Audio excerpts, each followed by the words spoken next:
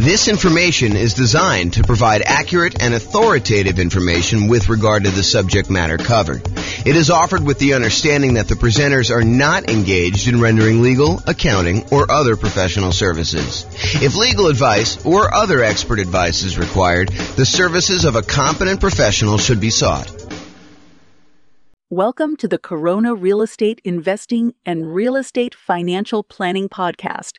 Learn all about investing in real estate in Corona, California with a combination of real estate financial planning and modeling with numbers specific to Corona.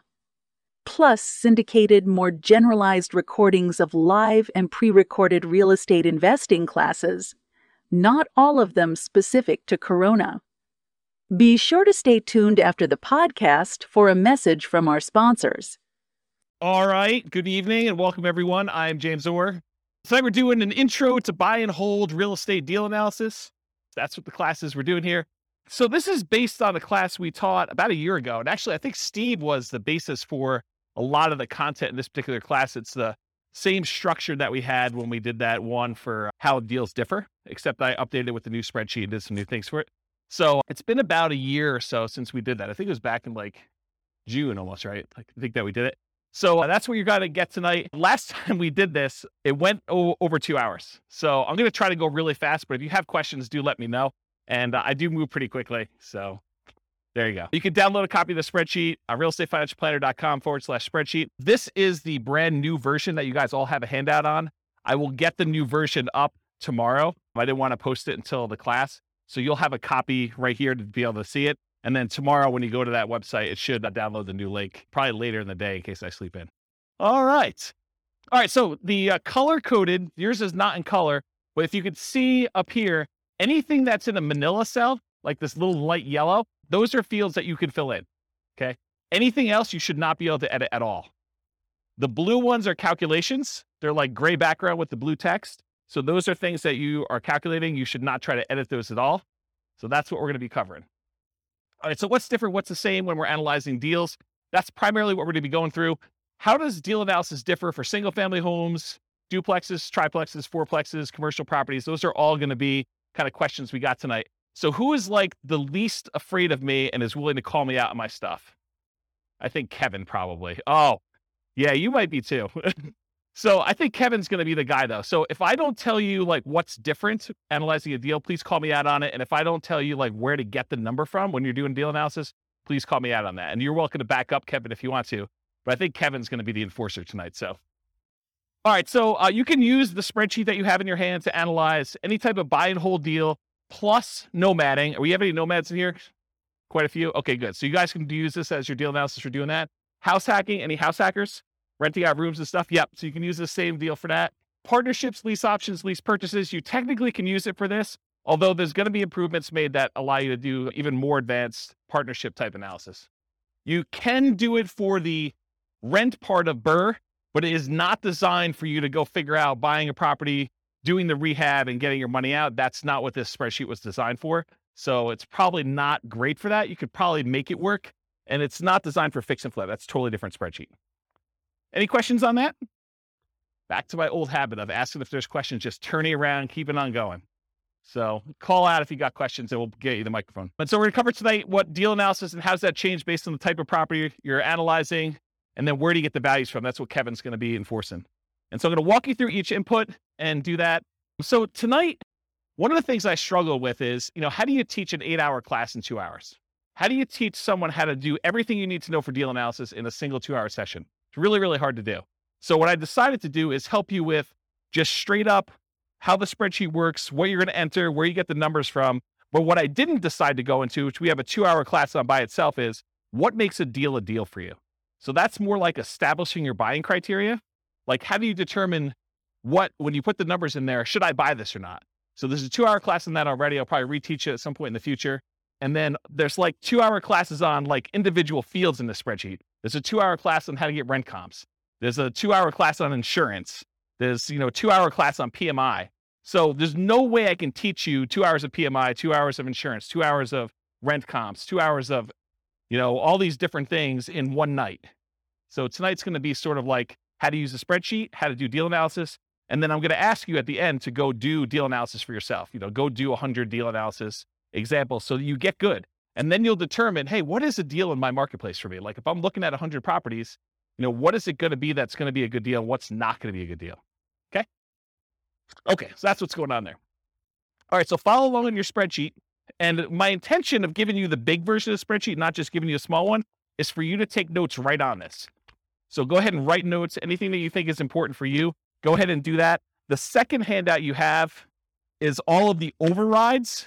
You're not really going to do anything with this tonight. You might make one note or two, but it's really just for you to know that there's a reference for it.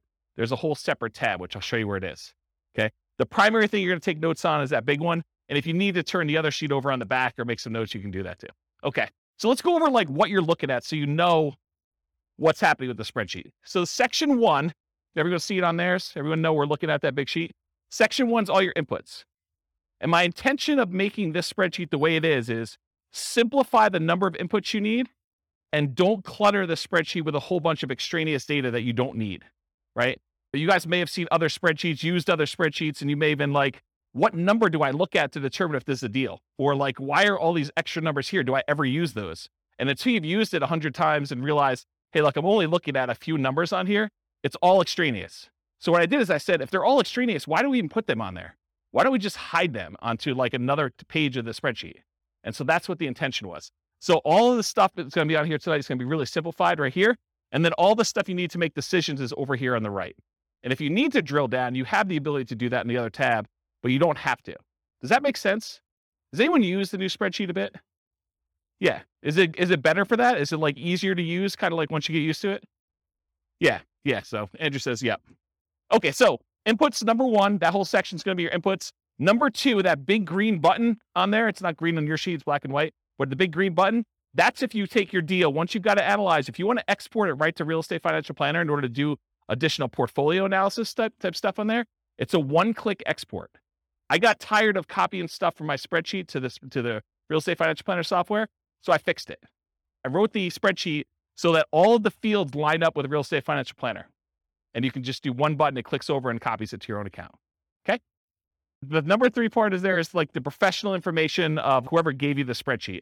I'm going to be licensing out the spreadsheet to other real estate agents and lenders and people in other markets, and they'll be able to put their own information in there for a fee. So right now it's got my contact information on there. And then number 4, it doesn't show up in your sheet, but it's the different tabs on Excel. So if you're in Excel, there's an inputs and dashboard tab. That's this page. And if you click on the overrides, that's going to be that second handout I gave you with 3 pages. That's where all the extra stuff is, in case you didn't know. All right. And by the way, it's been a long time since I've done live classes, and I've not said this a lot. If you have questions, interrupt me, because I'm just going to keep going. Yeah, Rob. On the previous spreadsheet, correct me if I'm wrong, there were sort of 2 different slots for mortgages if you took out a second mortgage, which I always used to treat as like a HELOC, almost like a slot for HELOCs. Yep. Does that go under other expenses these days? Because I see that the mortgage section has, like you say, been simplified. Yeah, so that's a really good question. And I always felt on the spreadsheet you're referring to that was kind of janky because most people didn't do it right. They didn't actually do their HELOC loan kind of configuration correctly. So I need to do a separate class on how to do it correctly in this. But yes, the really short answer is you can put the payment you have on that second loan as an additional expense, and it will do the majority of the calculations correct, except it's not going to really do any of your return on equity numbers or like return on investment numbers, because if you have no money in the deal because you used a HELOC to do it, it's largely going to be infinite except for whatever you have left in there, right? So there's going to be some weird things about that. You probably could force it to work, and you're a smart guy. I bet you could figure it out, but I do need to teach a class on it. Yeah, and they have like 10-year limit, 10-year low terms, all these types of things. Yeah, there's like limitations on how long it stays out there, and a lot of them are interest only.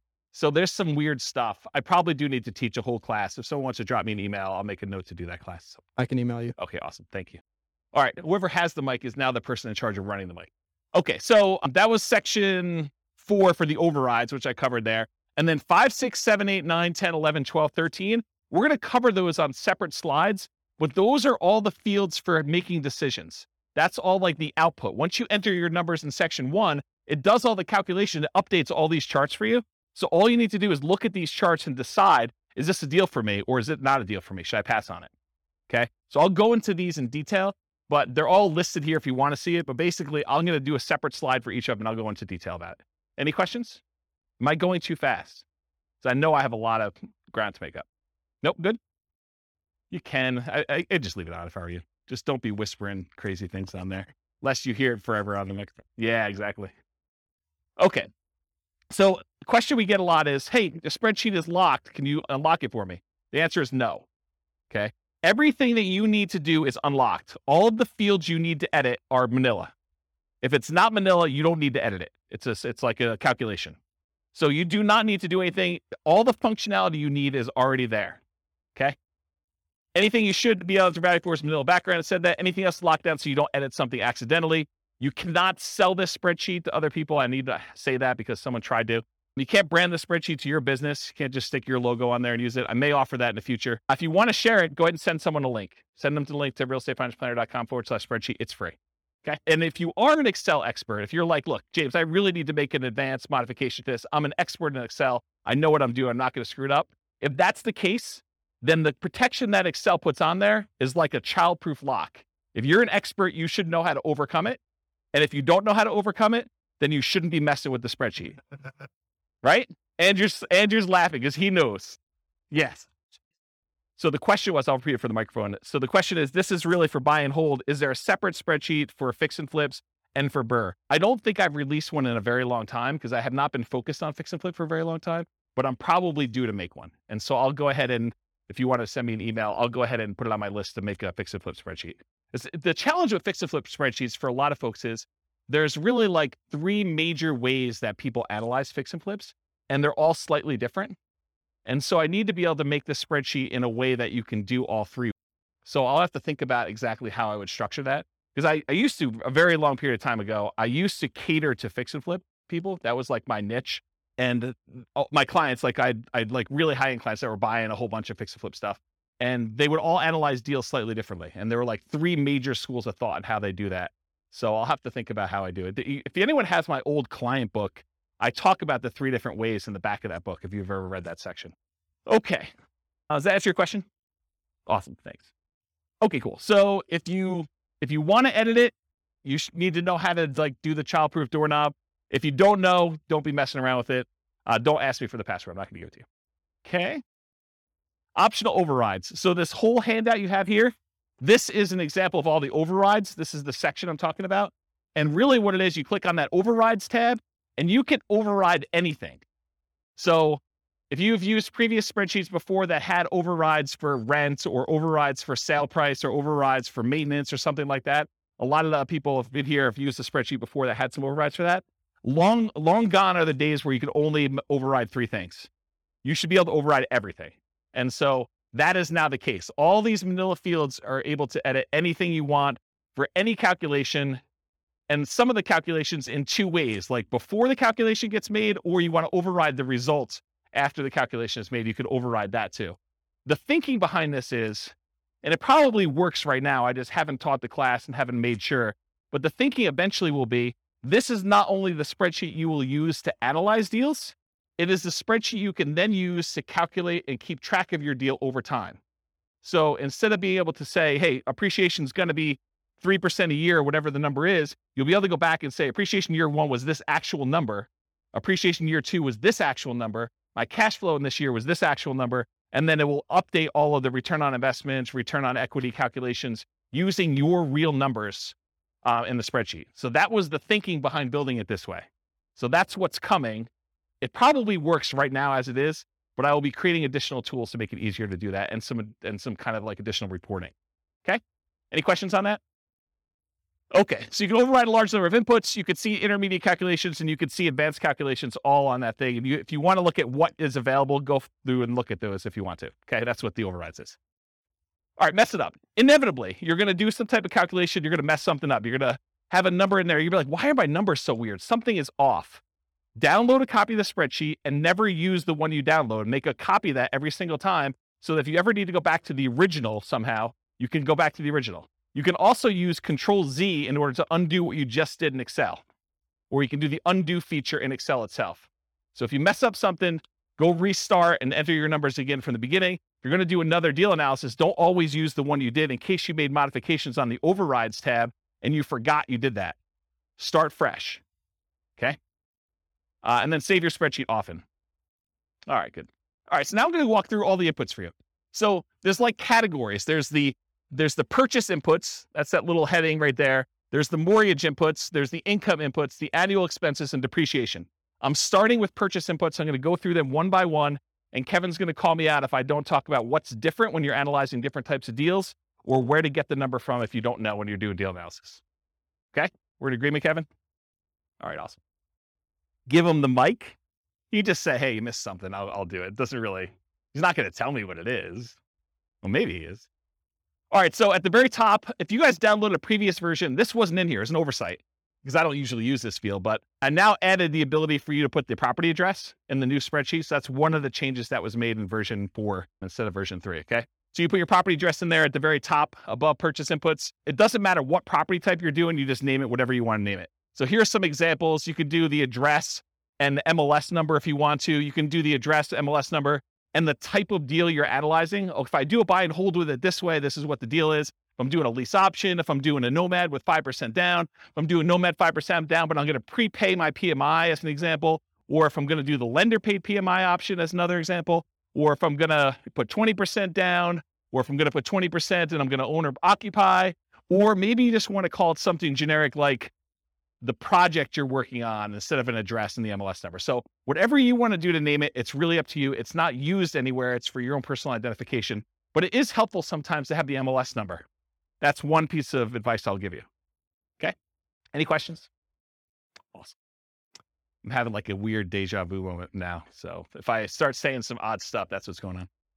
All right. So after repaired value. So I'm just starting at the top, working my way down. ARV stands for after repaired value. That's the value of the property once you've done all the fix up. If you're buying a property at a discount because it needs work, this is the value after you've done all your fix up on it. It's what you think it'll be worth then. Okay. So that's ARV. In some cases, it doesn't matter what type of property, it's always going to be that type of number.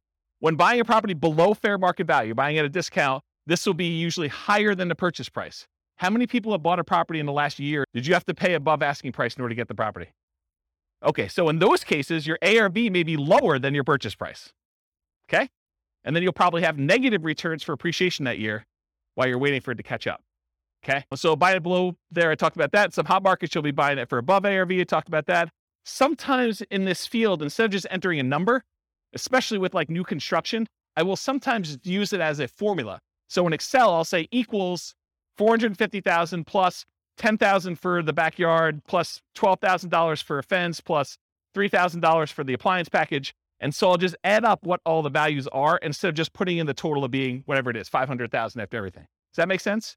Because then I can go look back and say, why is it so much more than what I thought it was? What did I add in there? And I can look at them all individually. Cool? All right. So purchase price, this is the same regardless of whatever type property you're doing. When buying in the MLS, it's very common to have the purchase price equal the ARV. That is probably the most common situation. However, in our market right now, it's crazy. But, markets go in cycles. And, next year, 5 years from now, we may be able to buy properties at a discount. We may be, a little bit overpriced than people are doing stuff. And you come in under asking price in order to get your offer accepted. Who knows, right? Everything changes. So right now, though, it's pretty common to be above, but it's pretty typical over a very long period of time for them to be equal.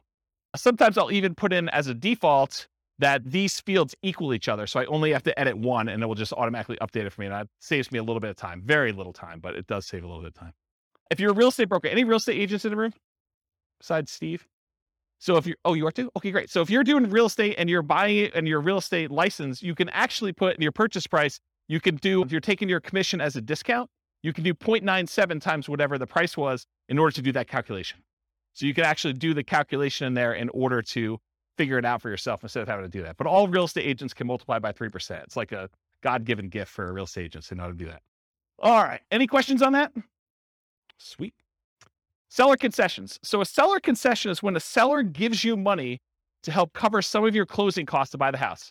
To be 100% clear, you cannot have a seller give you any of your down payment. You always need your down payment, but seller concessions can cover closing costs. They can cover things like buying down the interest rate on your loan.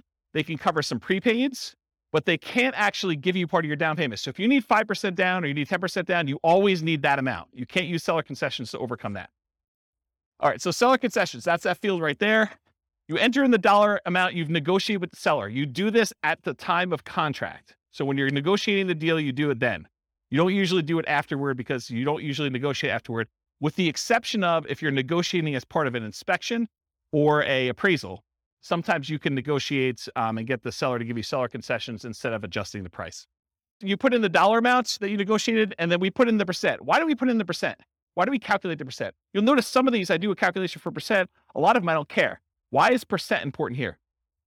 Because loans limit how much you can get in seller concessions. They may say you can only have a maximum of 2% in seller concessions on a certain loan type. And so I want to show you what that value is so that you can see if you're over it. You talk to your lender to find out where you get that information from. Often you'd raise your offer price to include seller concessions to rules and some closing costs for the loan. And the reason you might do this is because it can improve your cash-on-cash return on investment. But the idea is, let's say you're trying to buy a $400,000 property. You could go to the seller and say, look, Mr. Seller, I know you've got this property listed for $400,000. I will offer you $405,000, but I need $5,000 back to cover some of my closing costs. So you're voluntarily paying them $405,000, $5,000 above their asking price, but you're asking for that back. So they're netting $400,000, the same amount they originally had on there. Does that make sense? Okay. So you would do that to improve your cash-on-cash return on investment. When you do your deal analysis, do it both ways and see what I mean. Go ahead and do it where you pay $400,000 and that you've got to come out of pocket for $5,000 for your own closing costs, or do it where you offer them $405,000 and you actually have $5,000 in seller concessions, and see how that impacts your returns. See for yourself. Okay. The property must still appraise. You can't say, hey, listen, I'll give you $405,000 and the property's only going to appraise for $400,000 because it doesn't matter. The seller's going to come back to you and say, look, didn't appraise. We were going to try to get you $5,000 in seller concessions. It's not going to go through. We're going to take some of those back.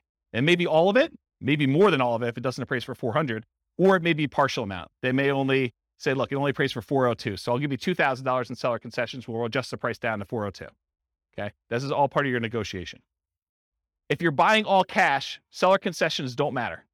Don't bother putting them in there. Don't bother negotiating if you're going to pay cash for a property. Doesn't make any sense. And at least in Colorado, and this may vary in other markets, but at least in Colorado, if you don't use your seller concessions, if you ask for $5,000 and between all of your prepaids and you're buying down your interest rate and everything else, if you don't use the full $5,000, the seller gets the difference. So if you don't use it all, you lose it. Not the whole thing, you lose the difference, whatever you're short. So make sure that you're using that whole amount. Okay? Any questions on that? Down payment percentage. If you ever wondered, hey, James, why do you sometimes have us put in a percentage? Why do you have us sometimes put in a dollar amount? Part of it is what you're likely to get as a number. And part of it is what we need for the real estate financial planner when you export it. Okay. So for example, down payment, you're going to get a loan based on down payment amount. So I said, look, you really should have a percentage here. You shouldn't have a dollar amount. Although you could argue, look, I got $100K, I'm putting $100K down. So it's really a dollar amount. Well, then you got to adjust this percentage until it calculates whatever $100K is for you or whatever your total investment is for $100K. Okay. But in most cases, you're saying, look, I'm doing a 5% down loan. I'm going to put in 5%. It's going to calculate it for me and tell me how much I need. That's the majority of the times the way it works out for people. Okay. So you enter in the percent, the spreadsheet tells you the dollar amount, does that calculation for you. The down payment percentage will vary depending on the property type. If you go do certain types of properties, it's going to be a different down payment amount. And the loan. So call your lender to discuss the specific property and the specific loan programs you're doing if you're not already familiar. And then before you make an offer on a property, that's a really good time to double check. Because it sucks for you to go ahead and say, I think I know the loan I'm getting. You make an offer and you find out you can no longer get that loan, or loan programs have changed, you don't qualify for that loan, or something else weird has happened. So you want to double check as close to when you're making your offer as possible. See the financing classes. I mean, I can't teach 2 hours worth of financing in the middle of a deal analysis class, but there's like lots of financing stuff. Here's the really short version. Detached single family homes, like regular houses, owner occupant, if you're living in the property, there's a couple 0% down loan programs. USDA is one of them. It's for rural properties. VA is another one. It's for veterans. And then I heard a couple banks had some 0% down owner occupant programs. 3% down is a conventional loan program you can do. You can buy a house with 3% down conventional. 3.5% down is the FHA. 5% down is conventional, and you could do more than that. You could do 6%, you could do 7%, you could do 10%, you could do 15%, you could do 20%. Once you get above 20%, you no longer have private mortgage insurance. So that's kind of a key thing. Although I wouldn't be afraid of PMI in most cases. So typically 20% or more to avoid private mortgage insurance. If you're doing non-owner occupant, if you're buying this property as an investment, typically the lowest you can do for a down payment where you're not going to be living in the property is 15% down, and that will have PMI. Then usually you do 20% down to have no PMI as a non-owner occupant as an investor, and 25% is another common one where you get usually a pretty significant benefit in interest rate. Okay? Condos and townhomes, it's similar to detached single-family homes. If it's non-warrantable, it may be more. Duplexes, triplexes, and fourplexes, you could do owner-occupant with those. You have to move into one of the units, and you could do either the 0% down VA loan for that. So you can move into a duplex, triplex, or a fourplex if you live in one of the units. You can do nothing down. That's the VA loan, the only one you can do for that. Or 3.5% down FHA. Okay, so that's the two most common ones for doing owner-occupant in the multifamilies. So if you're doing house hacking and you want to move into a duplex, triplex, or fourplex, if you could find one where the numbers make sense, then that's typically. And then for non-owner occupant, it's typically 25% down for this. Okay. 5 units, these are usually considered commercial properties. Owner occupant loans are usually not available. You can move into one of the units and get some type of owner occupant financing with there. So once you get the 5 units and above, that VA or FHA loan is usually not an option for you. Non-owner occupant, typically commercial financing with at least 20% down. It's often variable interest rates. So you're risking the interest rate market as it moves. Sometimes it'll be, fixed for 5 years and adjust, and fixed for another 5 years and adjust, and fixed for another 5 years and adjust. But it's variable in some form. It's not fixed for 30 years. And a lot of times they will have balloon payments, meaning that you may be making payments as if it's a 30-year amortizing loan, but you get a balloon at 15 years or 20 years where you have to pay the whole thing, the whole balance that remains at the 15-year point. And a lot of times the amortization periods are less than 30 years. The amortization period means over what period of time does a loan get paid off?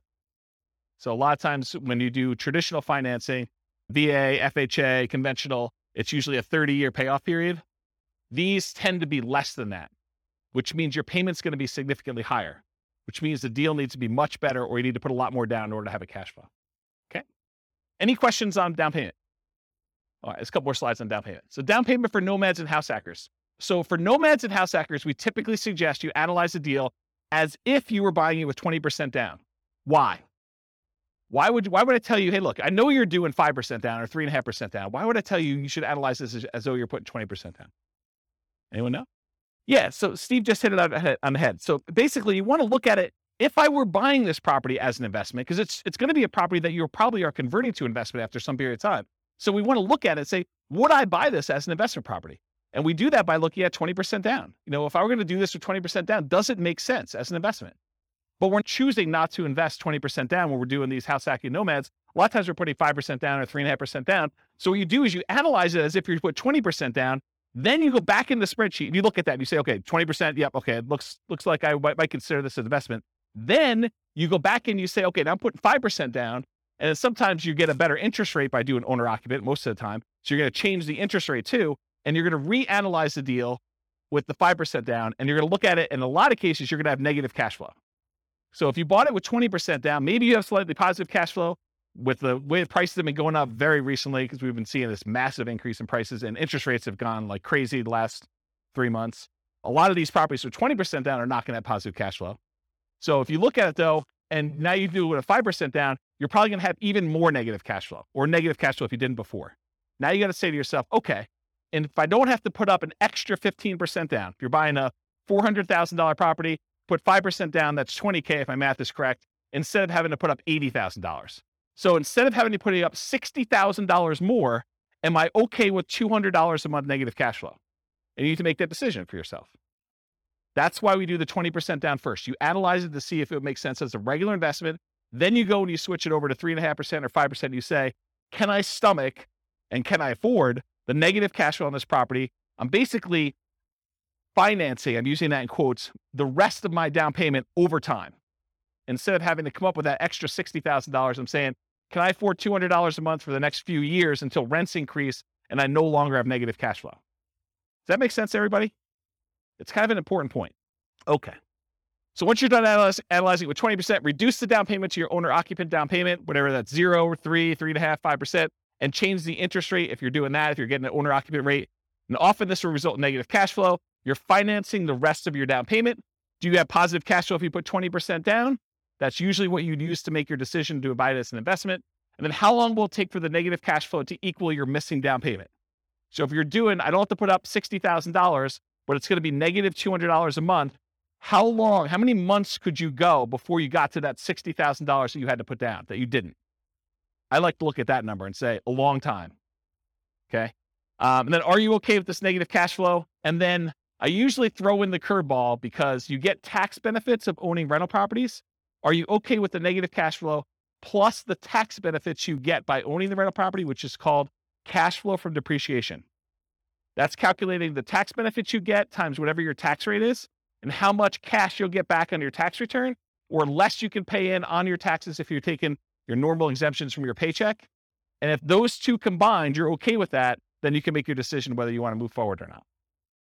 So when we add regular cash flow plus cash flow from depreciation, the regular cash flow you have plus the tax benefits of owning the rental property, when we combine those together, we call that true cash flow.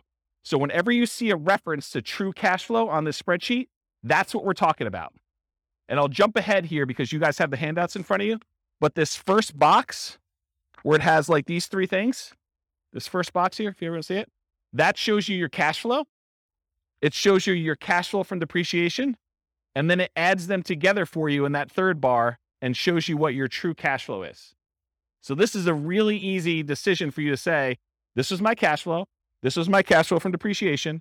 And this is both of them combined. And you could see they're split column charts to show you which one is which. It's just visually adding them as a sum. Does that make sense? Okay. That's why it's done that way. And I talked about this. Okay. Down payments. There are some really unusual situations. I just want to bring them up to your attention in case you're doing some crazy stuff.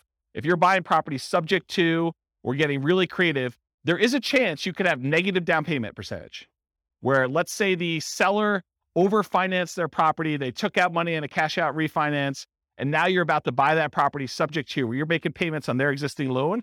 And they may be giving you money in order to come in there and take over that debt. They're going to give you part of the cash out refinance that they got in order for you to take the deal. In that case, you could have negative down payment. It's really rare, but I just wanted to bring that to your attention. I ain't going to dwell on it. Okay. All right, closing cost percentage. You enter the percentage. The spreadsheet tells you the dollar amount. It's typically the same regardless of property type, although the amount can vary a little bit. The amount of closing costs tends to increase with the loan type and the purchase price. The more expensive the property you're buying, the more expensive closing costs tend to be. So when you're calculating what your closing costs are, you do your share of the title insurance, because a lot of times the seller has their policy that they're providing for you, and then you have your share, especially if you're getting a loan on title insurance. So you want to figure out what your share of the title insurance is, and the fee if you're hiring the title company in order to do the closing. Sometimes it's split. It's negotiated in the contract, but sometimes it's split between buyer and seller. Sometimes the seller's paying for it. Sometimes the buyer's paying for it, or if the attorneys charge you to do that. Any upfront private mortgage insurance premiums, if you're going to do a prepaid one-time upfront PMI payment, you put that in there. That's where you're putting less than 20% down. Or choosing a loan lender program that offers this as an option. You don't necessarily have to do that. Any points you're paying in order to get a better interest rate in a loan, you want to include that. In some cases, you choose to take a higher interest rate and have the lender credit you back some money so that you have lower closing costs. So you call the lender and the lender says, hey, look, for a par rate, I'm not going to get into details, go watch the financing classes, but for a par rate, it's 5%. You say, well, what if I wanted to buy down the interest rate? Well, for $3,000, you could buy it down to 4.875. Okay. Can I go the other way? If I took 5.125 voluntarily, if I took a higher interest rate than what you're quoting me, what would happen then? Well, we would give you $3,000 then. Now I need to come to closing with $3,000 less because you voluntarily took a slightly higher interest rate. Does that make sense, everybody? Okay. So you can get points, you can pay points to have the rate go down, or you can get credited points in order to have a higher rate voluntarily. Cost of your appraisal. A lot of times your appraisal is not going to show up on your closing statement, because a lot of times you're going to pay the lender outside of closing. You're going to give them your credit card and they're going to charge you $900 or whatever appraisals are going for now in order to have your appraisal done. By the way, those can be much more expensive depending on the type of property you're doing. You're buying a 5-unit or something really, really expensive, then you're basically going to have a little bit more expensive closing costs for those. And some lenders, in some cases, may require more than one appraisal. I know there's someone in the room who had an appraisal done on a property, and I think the lender didn't believe that the value was what it was, and so they had to have the lender required another appraisal. Is that right? I've also seen this come up where you're buying new construction properties where you'll have the preliminary appraisal done, and then the appraisal will say, I need to go back out and check to make sure these 7 things are done. And sometimes they charge you an extra fee for that. And I remember one client where, man, the appraiser wanted to go out like 5 times because they kept saying something was not right. And it was pretty ugly. The appraisal on that property was like $2,000. It was something stupid. And it's a single family home. It was a condo, in fact. The cost of things like your property inspection, surveys, radon tests, pest control tests, and sewer scope, those are all things you'd want to include as part of your closing costs. You may not be paying them at closing, but you should realize that that is part of your calculation for what your return on investment is and what the expense of getting the deal is. If you decide not to include those, your numbers are going to be slightly off, right? And the less you put down, the more off it will be as a percentage. Because the less you have money in the deal, the more these small expenses matter. You buy the property for cash, not going to make that big of a deal. Missing $1,000 in there. If you're paying a wholesaler or wholesale fee or real estate agent a commission, that is not already included in the purchase price. This is when you're going to go buy a for sale by owner and you got to pay your real estate agent out of pocket. In those cases, you want to include that as a closing cost. In most cases, if you're buying a property from the MLS, at least right now, and this may change, by the way, but right now, if you're buying a property inside the MLS, a lot of times it's pre-negotiated the fee that is going to be paid to the buyer's agent, okay? And so you don't have to include that separately as a closing cost because it's already baked into the purchase price. But that may change. You heard it here first. You should not include the seller's share of closing costs in your closing cost numbers, or if your real estate agent is being paid by the seller from the seller's proceeds, which is how it typically is done for most MLS transactions, these are only your closing costs that we're talking about here. Now you know more about closing costs you ever wanted to know about this field, right? You were like, holy crap, did you doing all that stuff in there? Yeah. That's why there should be like a 2-hour class just on this one. Any questions? Is this helpful? Or should we stop and just do Q&A? Okay, good. At least one person likes it. Everyone else voted for Q&A. Just you, Ann.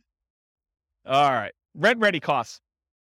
So rent ready costs are all those expenses you have after you acquire a property that you need to do in order to get a property ready to rent. It's all the stuff the property needs. It's the same regardless of property type, although it varies depending on what property you have. So really, this is like you go and you have your inspection done and the inspector lists, 14 things that need to be done to your property. They're not worth negotiating over with the seller because you really want the deal and you're not going to get nitpicky. Maybe you said to the seller you were not going to, give them a list of things. That goose is on top of that roof. That's crazy. Yeah, this is literally squirrel going on right now for my ADD. There's geese on the roof for those that listen to the recording. Where was I? Rent ready costs. Oh yeah, so basically thanks, Steve. You're buying a property, you basically negotiate with the seller that you're not going to get nitpicky about things. So when you get your inspection report back, there's 14 things that need to be repaired. So you need to do those things in order to have the property get ready for rent. You got to put that money somewhere. You put it in rent ready costs. You say, look, I got to set aside $2,000 or whatever it is to do this. And I will tell you, if you're always putting zero in here, that's probably wrong because almost every property needs to be at least cleaned. Something needs to be done to that property. So unless you're putting $500 to $1,000 in here, it's probably incorrect. Yeah, at a minimum, you're changing the locks. So some people do their own block changing, but you got to put time in there and, buying the stuff. Yeah, you got to buy locks. Yeah, so there's something in there, right? You're doing that. Although I've seen, it's scary. I've seen people not change locks on properties. Yeah, you have to call locksmith to get it done. Okay, so that's really what it is. If you have any imminent repairs or immediate things, you put it in there. Cost of materials and labors, others, and your own labor. So not just hiring someone, but your labor to do this. Any upgrades for new construction you're not rolling in. So if you're buying a new construction property and you can't roll in blinds or you're not going to roll in landscaping or backyard fence, this is where you put those numbers. Okay, I said it's highly unusual. An unusual situation. If you're being paid to purchase the property, you could include that fee in rent ready costs. So if you're thinking about, the subject to example, you could put it in there as another way of doing it. Okay, now let me talk about this weird one. So imagine for a minute, you're analyzing a deal and you're buying a single family home and it's got a tenant in there. And the tenant is someone who's lived in the property for 15 years And the reason they've lived there for 15 years is because the previous landlord always had a soft spot in their heart and they never raised the rent in 15 years. So for a $500,000 house you're buying, they're paying you $600 a month in rent. Okay. And that's problematic, right? So what do you do with that? When you analyze a deal and you put in $600, it doesn't look like a deal. So we're typically not doing deal analysis where you put in $600 a month for rent because it looks like a non-deal. Instead, what we're going to do is we're going to put in what the fair market rent is that you could get if this property was not rented to the $600 a month person. Okay. Then what you're going to do is you're going to say, okay, there's 7 months left on their lease. So I have 7 months of this below market rent that I've got to stomach. So really, let's say rent is $2,000 a month. So really you're $1,400 a month shy for 7 more months before you can turn this property over and get market rent. So what you should do in rent ready costs is you should take $1,400, the amount that you're short, multiply by the number of months left in their lease, because you're not going to renew their lease at $600. They're going to move out at the end. And now you're going to rent the property for fair market value. So you do $1,400 times 7 months, and that gets put into your rent ready costs. Because what you're doing by doing this, you're saying, look, I'm not going to do this below market rent and see my cash on cash there. What I'm going to do is I'm going to say, I'm going to set aside this amount of money, $1,400 times 7 months, and I'm going to have that sitting in a separate account. I'm going to consider it part of my initial investment in order to acquire the property. It's a cost for me to get into this deal. It's a one-time expense that happens because the property is under rented. And you're going to use that because then that becomes part of your denominator when you calculate your return forever, because it was originally an expense that you had when you acquired the deal. Does everyone understand why I did it that way? Okay, so that's what I'm talking about here. Dealing with properties that are already rented. Figure out how much above or below fair market rent your rents are and use the difference for the duration of lease. Now, this can happen the other way too. You could find a property where it's being rented for above what you think you can get. They hit a home run. Someone really wanted that property and they paid $300 more than that. So you could say, hey, look, I got this $300 premium on this property, and you can give yourself that as kind of like a reverse credit. Okay? All right. Any questions on rent ready costs? Sweet. All right. Total invested. So it sums up the amount for your seller concessions, the down payment, the closing costs, and the rent ready costs, and gives you a total amount invested. Some of those are negatives, right? Your seller concessions is a credit to you. So that's what total invested does. It's a calculation for you. You don't need to do it. All right, next section, mortgage. So this is where I am. Following along on the spreadsheet. Go ahead and make notes wherever you want to. I'm on the mortgage section. The mortgage amount is calculated. It's done automatically. It doesn't change based on the type of property. The mortgage amount is automatically calculated for you. It's based on the purchase price and the down payment. Easy. Mortgage interest rate. Where do we get this from? The lender. Do you go to a website and look it up? How many people go to a website to look up what their mortgage rate will be?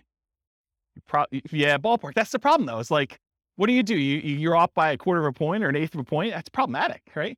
That can oftentimes make the difference whether you're buying it or not.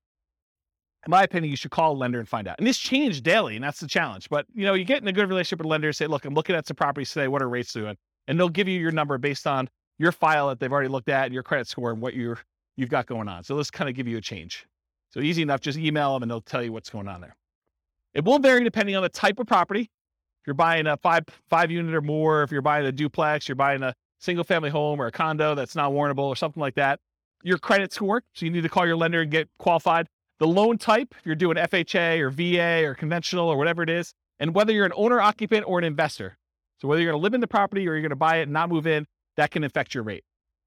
You can do this, but the spreadsheet's not well suited for modeling changes in variable rate loans.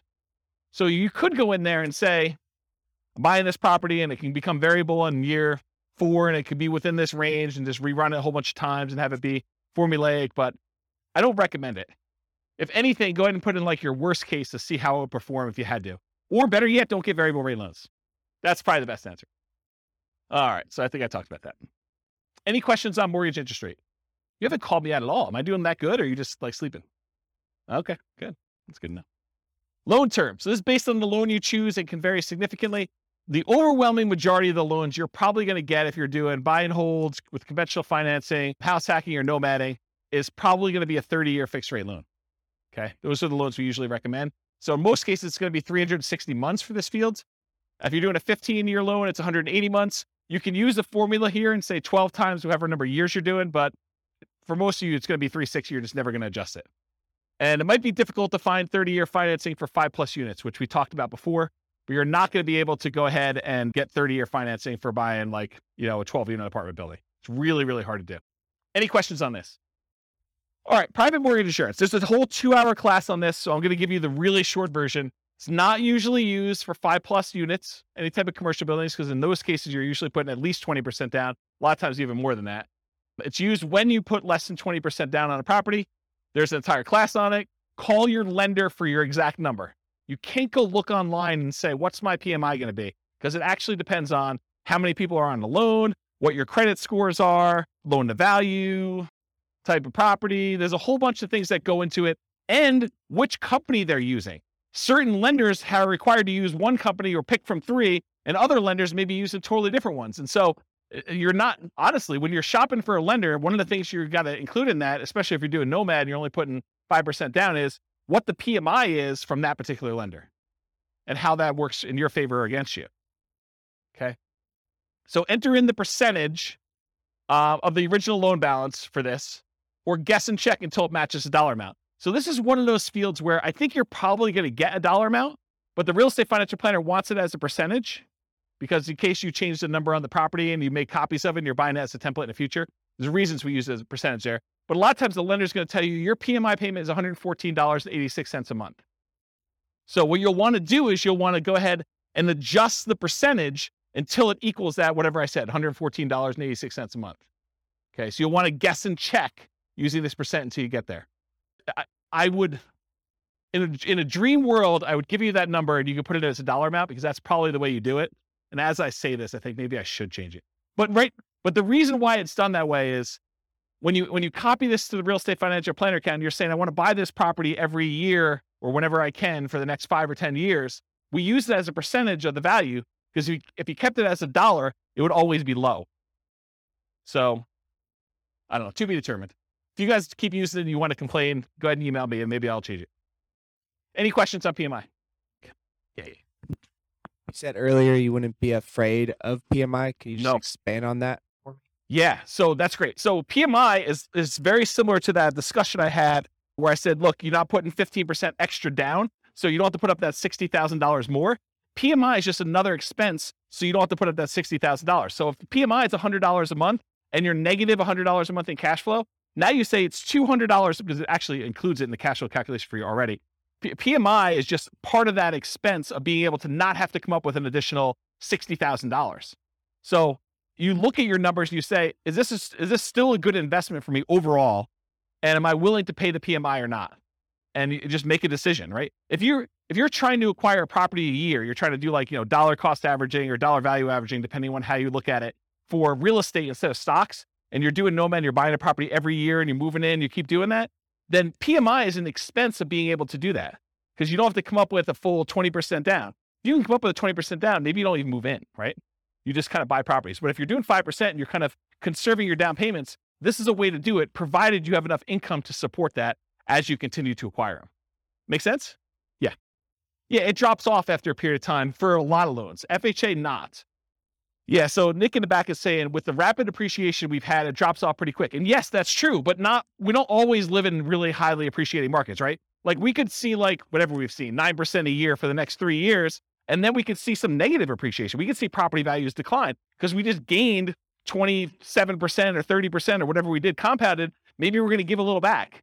Don't be afraid of that, right? When you're buying, you're doing like dollar cost averaging or dollar value averaging. If you're familiar with that concept in stocks, you're putting a certain amount of money or you're buying a certain amount of stock, and you're doing that every year so that when the market's up, you sometimes buy. Oh no, it's not plugged in. Oh, so I was saying when you're dollar cost averaging, dollar value averaging, you're doing the stocks, when the stock market is up, you buy fewer shares for the same dollar amount you're invested.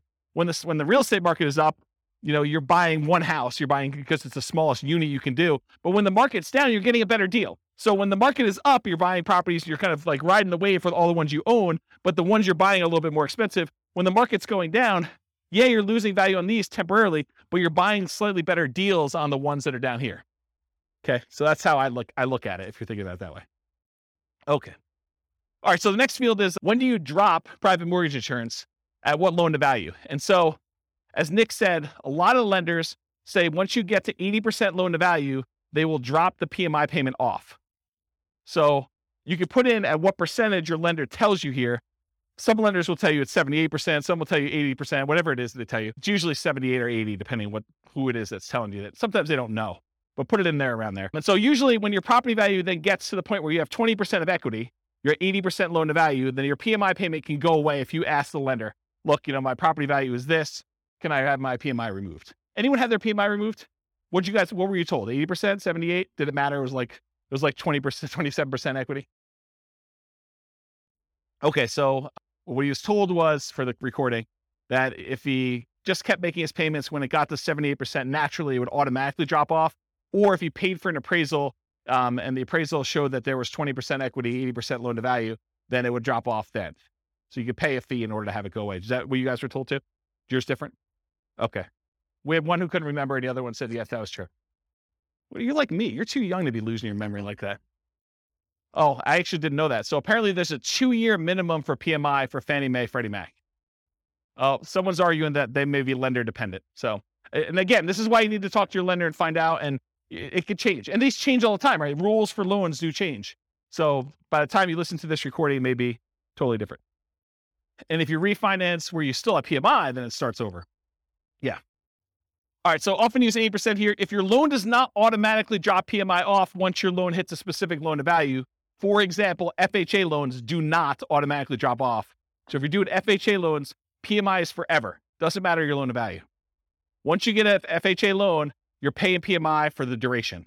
It's one of the bad things about doing FHA. One of the good things is you can buy duplexes, triplexes, and fourplexes with 3.5% down. And the interest rate's not that bad.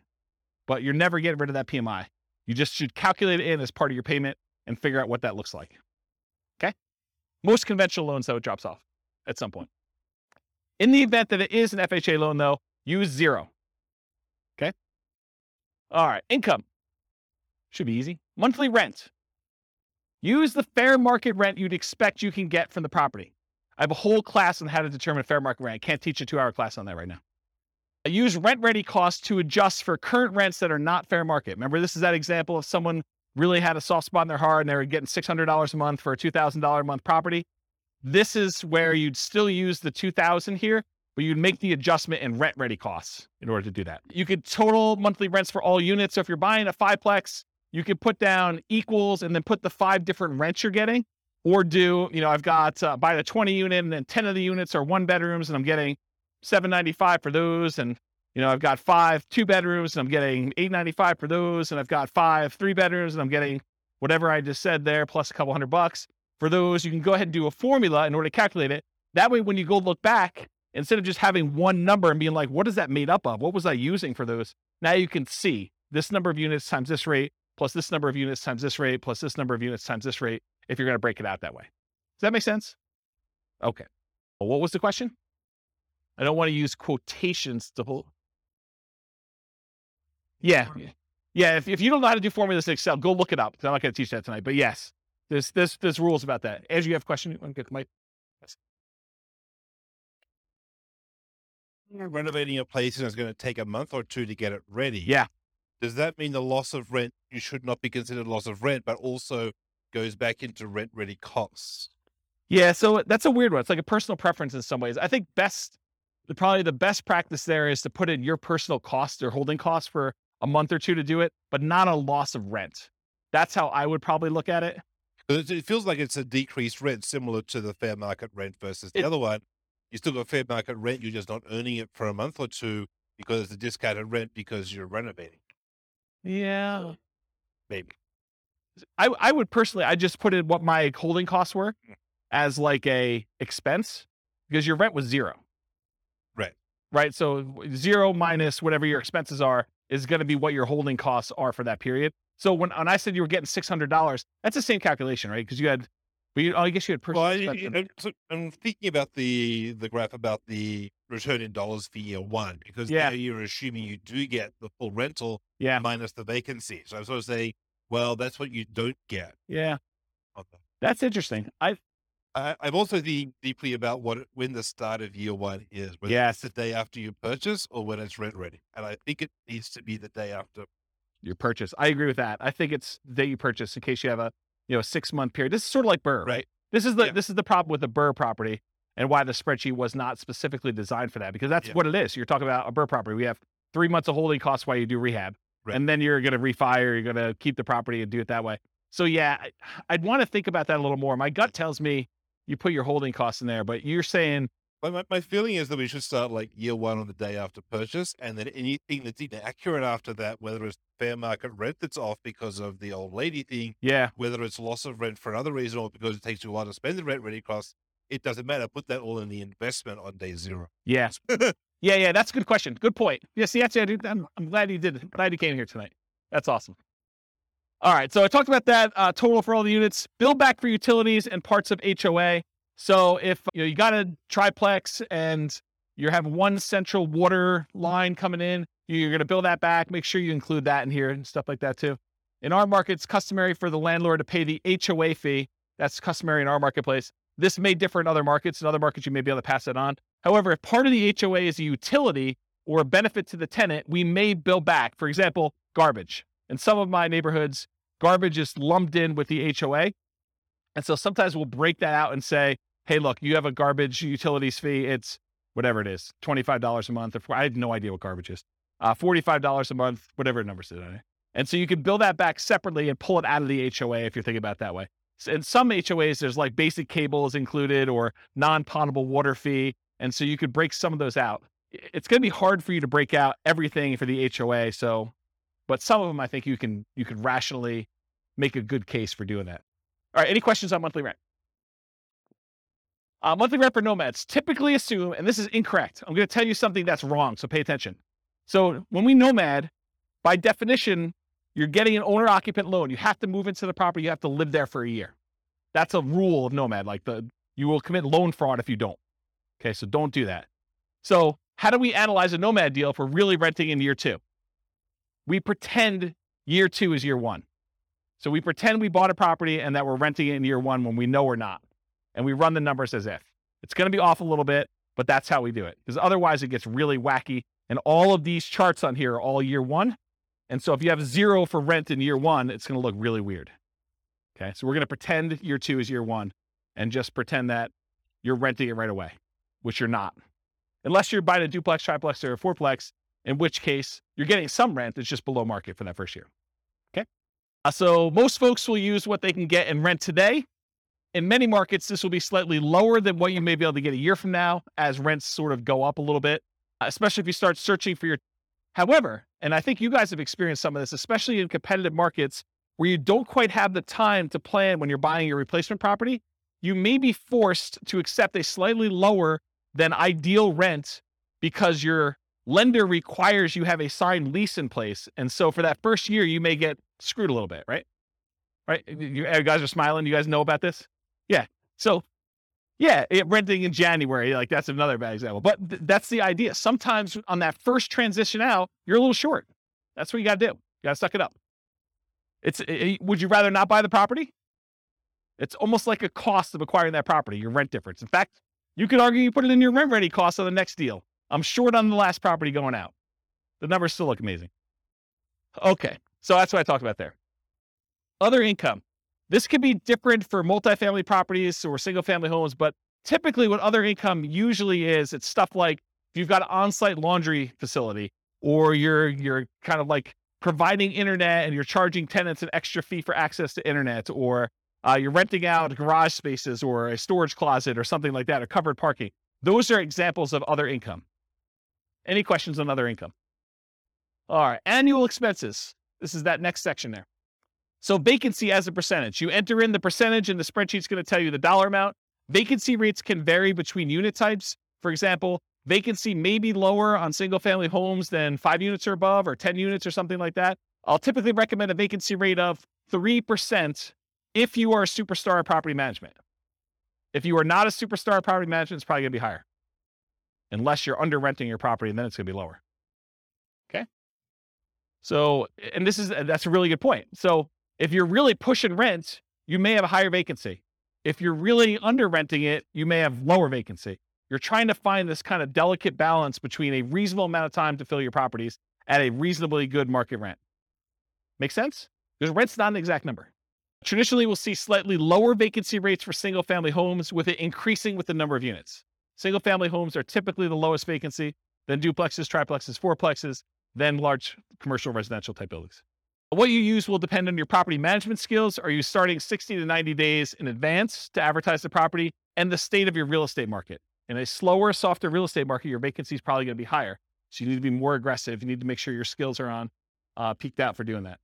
And if you don't know what number to use in your marketplace, pick a number, and you're going to get better with this over time, and it may be wrong in your estimate, or go call a property manager and find out what vacancy rates are for your market. But realize one property management company could have a very low vacancy rate and tell you a very low number because maybe they're renting things a little bit lower than they should, or they're starting really early, or they're really good. And another one you could call up, another company with a lot of units could call up and they could tell you it's much higher because they're trying to get top of the market rents, or they're kind of doing it once the property becomes vacant, or, it varies depending on the property manager and their skill level too, and the types of properties they have in their portfolio. And I talk about this. Vacancy rate is also a function of your rent amount. In general, the higher you're pushing rent, the higher your vacancy will be. Any questions on vacancy? Property tax percentage, you enter the percentage, a spreadsheet tells you the dollar amount. Regardless of property type, use the actual property taxes for the property. But here's where it's problematic. You go to the MLS, you're searching for a property, it says there, hey, look, property taxes are insert number here, whatever number you say there. But realize that could be a senior exemption rate or a homestead exemption rate where the property taxes are artificially low and you don't know that. Okay. So you could try to find out what the overall approximate tax rate is for an entire city. You could go do research and try to figure that out, or you could look up a whole bunch of properties and put a spreadsheet together and kind of figure out what the average is for 300 properties to kind of get an idea, just to kind of figure out what it should be. And so you want to use a real number, not just automatically use what they have in there, especially if you're going in and buying a property and you've seen massive appreciation. Sometimes when you buy a property, the taxing entity will go and update it on sale. Sometimes they will always wait to every other year that they do the tax updates or whatever they're doing. So it depends on the market and how they do that calculation. But you could be at the tail end of an 18% appreciation run over those last 2 years, and property taxes could be 20% higher than what you thought they were going to be. So something to think about. Also, with new construction, you can't go look up what the value of the vacant land was and what they're being taxed at, because that's not like real life. You may have a period of time where you have a really low tax rate when you buy a brand new property, but in most cases, they update that pretty quickly. And it's going to be based on whatever usually the builder will give you an estimate. We're estimating property taxes are going to be about whatever it is, 1% or 2% of the property value. Okay. Talked about that. Any other questions? Yeah. Yes. Metro taxes would be included in here because metro taxes are typically included as part of the property taxes in many cases. Yeah. And if in your market, because not everyone's listening from locally, if in your market they're not, they're done separately, you can combine them and put them in here. Good point though, Nick. Yep. Any other questions? Cool. Property insurance. You enter this amount and the spreadsheet tells you the percentage because you're often quoted this number from your insurance agent. So you call up your insurance agent, you say, look, I'm thinking about buying a $400,000 single family home. What would insurance approximately be on that? And maybe give them an actual property and get the coverage you want and give them your credit score so it's quoted to you, because those all have an impact. It's a 2-hour class on property insurance. But basically, if you go in there and you find out what that is, and then you adjust it a little bit based on it's a little bit more expensive property, it's a little bit less expensive property, then when you're ready to make an offer on something, go firm this number up with your insurance agent. But don't go harass your insurance agent doing an insurance quote, a full workup quote on every property you're analyzing. That's just dumb. Okay. Just use a really rough estimate. You can go firm it up and verify your assumptions once you get more serious. Insurance can be less. Oh, this is really important stuff. Okay. So your insurance can be less for condos and townhomes than for single family homes, because a lot of times the insurance policy you're buying is covering your risk, what the insurance company will need to replace if you have a claim. And in a lot of cases with condos and townhomes, the HOA covers studs out or the exterior of the building. And so part of your HOA fee is for the HOA to cover all that exterior maintenance, and if there's hail damage on the roof or if there's damage to the sides. And so you're not paying for insurance to cover those things here. You're paying for it in your HOA. Okay. So in this case, your insurance may be lower for condos and townhomes, which will help offset a lot of times those higher HOAs. So when you think about, you're analyzing a deal and you're thinking to yourself, hey, I've got this deal I'm analyzing, but the HOA is killing the deal. Well, maybe, but in a lot of cases, part of that HOA is really maintenance on your property or insurance on your property. And so you'll usually give up a little bit, like lower your number slightly for maintenance and lower your number slightly for insurance because the HOA is covering some of those. And you can use, I'm going to reference the capital expense and the maintenance and the capital expense spreadsheet a little bit here, but you could do those spreadsheets and figure out what you're paying and figure out what the insurance company is paying and then kind of make the adjustments there so that it's a little bit fairer comparison. Does that make sense? Anyone lost by what I just said? Because that's kind of an important point. It's honestly one of the reasons this class exists. Because I think this is what Steve was getting at when he was buy duplexes. Yeah, I mean, duplexes, sometimes you have less maintenance with a duplex if everything is sort of independent and you have one shared roof. But sometimes duplexes are even more expensive. You have a shared entryway and you've got to be responsible for maintaining that. And so it really depends on the property. It's not just automatically X is better than Y. I don't know. That's how I would say it. Okay, let me make sure I covered all this. Insurance could be less. Talked about that. It's coming to HOA for condos. Be responsible for the exterior. Often buyers responsible for studs in. We talked about that. Still need to verify with the HOA. So you want to check with them to make sure. Part of the HOA can informally be attributed to and justify a reduced maintenance number in the spreadsheet. Call your insurance agent to get an accurate estimate of what insurance will be. Watch the 2-hour class on insurance. I think I talked about that. Okay. HOA dues. So that's the next field. HOA dues tend to be higher on properties where the HOA is responsible for maintaining significant portions of the property. If the HOA is really just sort of a compliance arm, their HOA fees tend to be really low. If your HOA covers exterior maintenance and roofs and a golf course and a pool and everything else, expect your HOA to be much higher. Okay?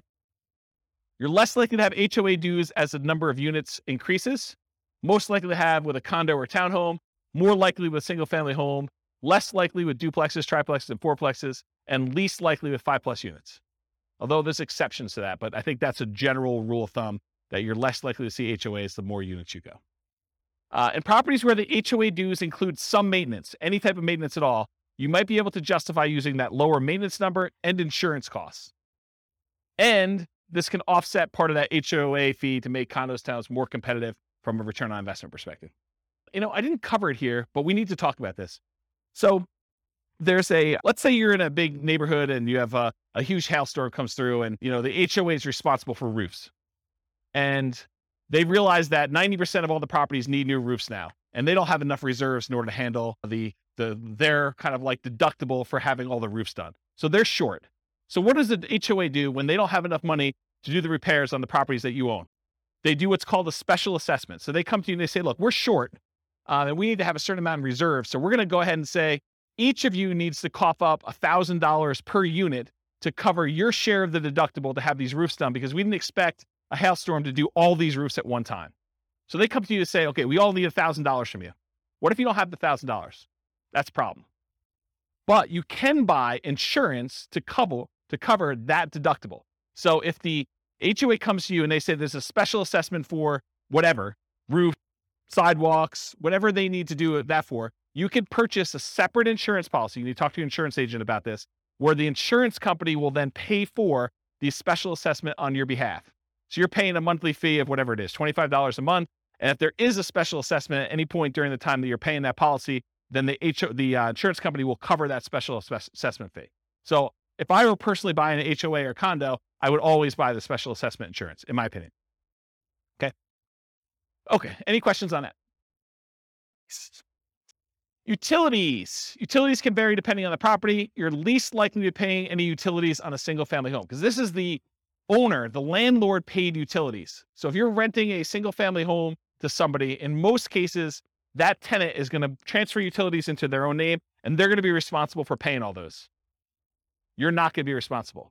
But what if you have a triplex where it's a type of triplex where you walk into a part of the building and it's like an interior sort of like lobby, and then you've got 3 doors to the 3 different units on the inside? Who's paying the electric bill for the centralized unit? Who's paying for cleaning in the centralized unit? So those types of things, if you're paying some type of utility for the properties that's not in the tenant's name, then you need to put that in here. It can vary depending on property type. You're least likely to have that with the single family homes, as we discussed. You're less likely with condos and townhomes, and you're more likely with duplexes, triplexes, fourplexes, fiveplexes as the number of units and common areas and amenities increase. So just realize that your probability increase with the number of units. Typically, you'd get this information from the MLS, brokers, sellers, and leases. Did I hit where you'd get the numbers from for everything? Did I miss anything? Look down your sheet. Tell me if I missed anything, because I just want to make sure. Is there anything on there you're like, where do I get this number from? So I think Kevin's not way on top of this thing. Or maybe I'm doing such a good job that I catch it on every one, but. He asked me about where you get the number from for appreciation. Oh, well, I mean, it's predicting the future. So obviously you roll a 6-sided die. And if you get a 6, you roll it again and you add them. What number for appreciation? 10% for appreciation, says Kevin. Make any claims against him if you don't see 10% in your properties. This is his address. I'll give it to you. You know, maybe. I could probably make it a non-deal if I really, really struggle to do that. But you're right. Everything starts looking pretty good, which is why, last couple of years has been amazing here. I got no unhappy clients, that's for sure. All right, got my water. All right, so we talked about utilities. Any questions on that? Other expenses. I combine these two into one slide. You're slightly more likely to have additional other expenses on properties with more than one unit. This is like if you have to do snow removal on a fourplex, because who's going to shovel snow when you've got shared walkways and stuff? Or lawn care, or things like that. Most likely have 5+ units as a number of common areas and additional shared amenities increase. You typically get these numbers from the MLS, brokers, sellers, and leases, although my experience is that they're very rarely accurate. So you gotta use your personal experience to kind of estimate what you really think they should be. And it sure helps if you have other properties. You're like, oh, I have another 10plex and my landscaping costs for that are this. Let me go ahead and use that for this one. But if you don't have those actual numbers, sometimes it's really hard to estimate. All right, maintenance percentage. Maintenance can vary depending on the property type. It tends to increase as the number of units and the number of common areas and additional shared amenities increase. Think about this. If you got to maintain a central area, that tends to increase your costs. Single family home where you're responsible for all maintenance tends to be higher than condos and townhomes where the HOA is responsible for some maintenance. We talked about this idea. Part of the HOA can be informally allocated for maintenance instead. Some investors will include or at least mix in some capital expenses with maintenance. So if you haven't watched the 2-hour class on capital expenses, I would strongly recommend you watch that because it's mind-blowing. But the idea is that some things some people consider to be capital expenses are probably maintenance, and some things some people consider to be maintenance are probably really capital expenses. And so you try to figure out where the blend is for what percentage you use here and what percentage you use for CapEx. Just between the two of them, you need to cover everything. Think of it that way. So in that class on CapEx, I have a basic spreadsheet and advanced spreadsheet. I'll show you those, I think, on the next slide. And then keep track of your maintenance and capital expense numbers over time to get a better feel for your own numbers. And as we see periods of massive inflation, what should you expect to see with maintenance and capital expense costs? To go up, right? A lot. You were thinking they were going to go up 3% a year, and now we saw whatever inflation was, 9% or 8%, whatever number they're quoting you. Then realize you're going to see a pretty big uptick in that. All right, so advanced for condos and townhomes where some maintenance is handled by the HOA, estimate the portion responsible in the HOA fee and then subtract that from what it should be to do your reduced percentage. So you go do the calculation to find out, oh, the HOA is responsible for A, B, and C. That usually costs X dollars per year. And my maintenance number is $3,000 per year. I can subtract the number that the HOA is responsible for. So I really only need to do this dollar amount, which is this percentage. So do that math for yourself. CapEx, same type of idea. They can vary depending on property type, similar to maintenance, except these are less frequent, often larger expenses. One of them I quote as a percentage of gross rent. That's maintenance. The other one I quote in dollars per month. Or this is annual, actually, so dollars per year. All right, these are examples of the two spreadsheets in that CapEx class. I really recommend you go watch those. This is the basic one. The basic one you put in the cost in today's dollars of all these different things that you're going to do, how frequently and number of years that you replace them, and then it will take an inflation rate into effect and tell you this is what it will cost this number of years in the future. So this is what my yearly cost is that I need to save. And this is how much I need to save each month. So it tells you how much you need to save for the year's costs and how much you need to save for the month's costs in order to have all these things covered with inflation this number of years out for one use. So that does the basic one. The advanced one is more complicated because it does the cost in today's dollars, the frequency, and then you can put in how old the thing is today. So you may only have, instead of 10 years for an air conditioner, you may be 5 years in. So you really only have 5 years to save up to replace an AC. So that'll take that into account, and it'll adjust all the different years for all the different units. And then it also takes into account if you're putting money aside, what you're earning on that money in some type of savings account, and if you're increasing the amount you're saving each year with inflation or some other number. So the advanced one does a whole bunch of calculations. It's almost like cash flow planning for CapEx, and it shows you your account balance over time and sees if you ever go below zero, and shows you when they all happen and how big order of magnitude they are, like how large the expenses are, and it sums up all of them in this bottom one. So the advanced one is for someone who's like, yeah, I really, really want to know and have understanding of CapEx. The basic one should get you close. Okay. Management does not tend to vary based on property type, although with some properties, especially larger multifamilies, you may be hit with your property manager minimums, which would make your percentage higher than you would have estimated. For example, if you're renting, you've got like a 20 unit and there's a whole bunch of like 1-bedroom units in there, like studio or efficiency apartments in there. And, they're renting for $550 a month, and your property manager's minimum is $600 a month. You may be hitting the minimum with all those. So just realize that. You get this number from your property manager. And if your quoted property management fee is about 10%, you should probably expect it to be a little higher than that with all the extra fees they add on. So it's probably going to be 11 or 12. So if they tell you it's 10, it's probably going to be a little higher than 10. It's very rare, in my opinion and experience, that the property management number that they quote you is the actual expense you pay to them. Okay? Any questions on this? Yeah, Andrew, you want to? Are you counting like the first month's rent as part when that happens as part of that, or is that a separate? That's a really good question. So in this particular spreadsheet, I combine them all together. So you'll want to merge those into one. So if your property manager says it's a half month's rent every year for lease renewal or putting a new tenant in there, then you calculate out what the property management fee on all 12 months is, plus a half month's rent, and figure out what that would be as a percentage and do those. And then I'd probably bump it up for all the incidental expense in addition to that. So yeah, it's not intended to be broken out. In the other spreadsheets, some people will break out, property management, somewhat like steady state property management fee, and then they have like a lease renewal fee or a lease origination fee separately. I combine them into one rather than do two. Good question. Any other questions on this? All right, so this is the depreciation details on the bottom. So land value percentage. So what percentage of the property price was the value of the land when you bought it? If you're buying a condo or just a condo, usually they don't have any land value. If you're buying a townhome, a lot of times they will have land value. Talk to your CPA, though, about whether or not they're going to try to reduce your condo for like the shared land fee or something like that. Some of them like to do that. I actually don't know what the right way to do it is, but I think some of them will do like, it's a condo, I don't own any land, so my land value is zero.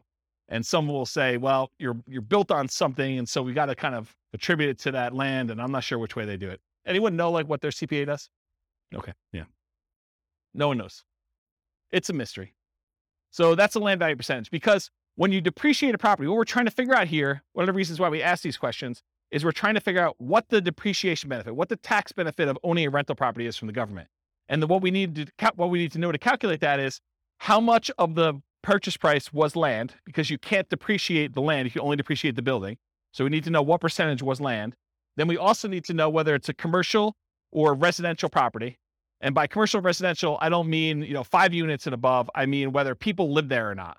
So if you're doing an industrial building or, some type of like other commercial thing, which I can't think of right now, but something where people don't live in, that's commercial. And that's at a different time period. And then residential is 27.5 years. And then lastly, I need to know what your effective income tax rate is to estimate what that cash flow from depreciation will be for you. I need to know what your tax rate is so that I can say, hey, look, you're going to be able to depreciate this amount of money, and at your tax rate, it's about this much per month for you. Okay?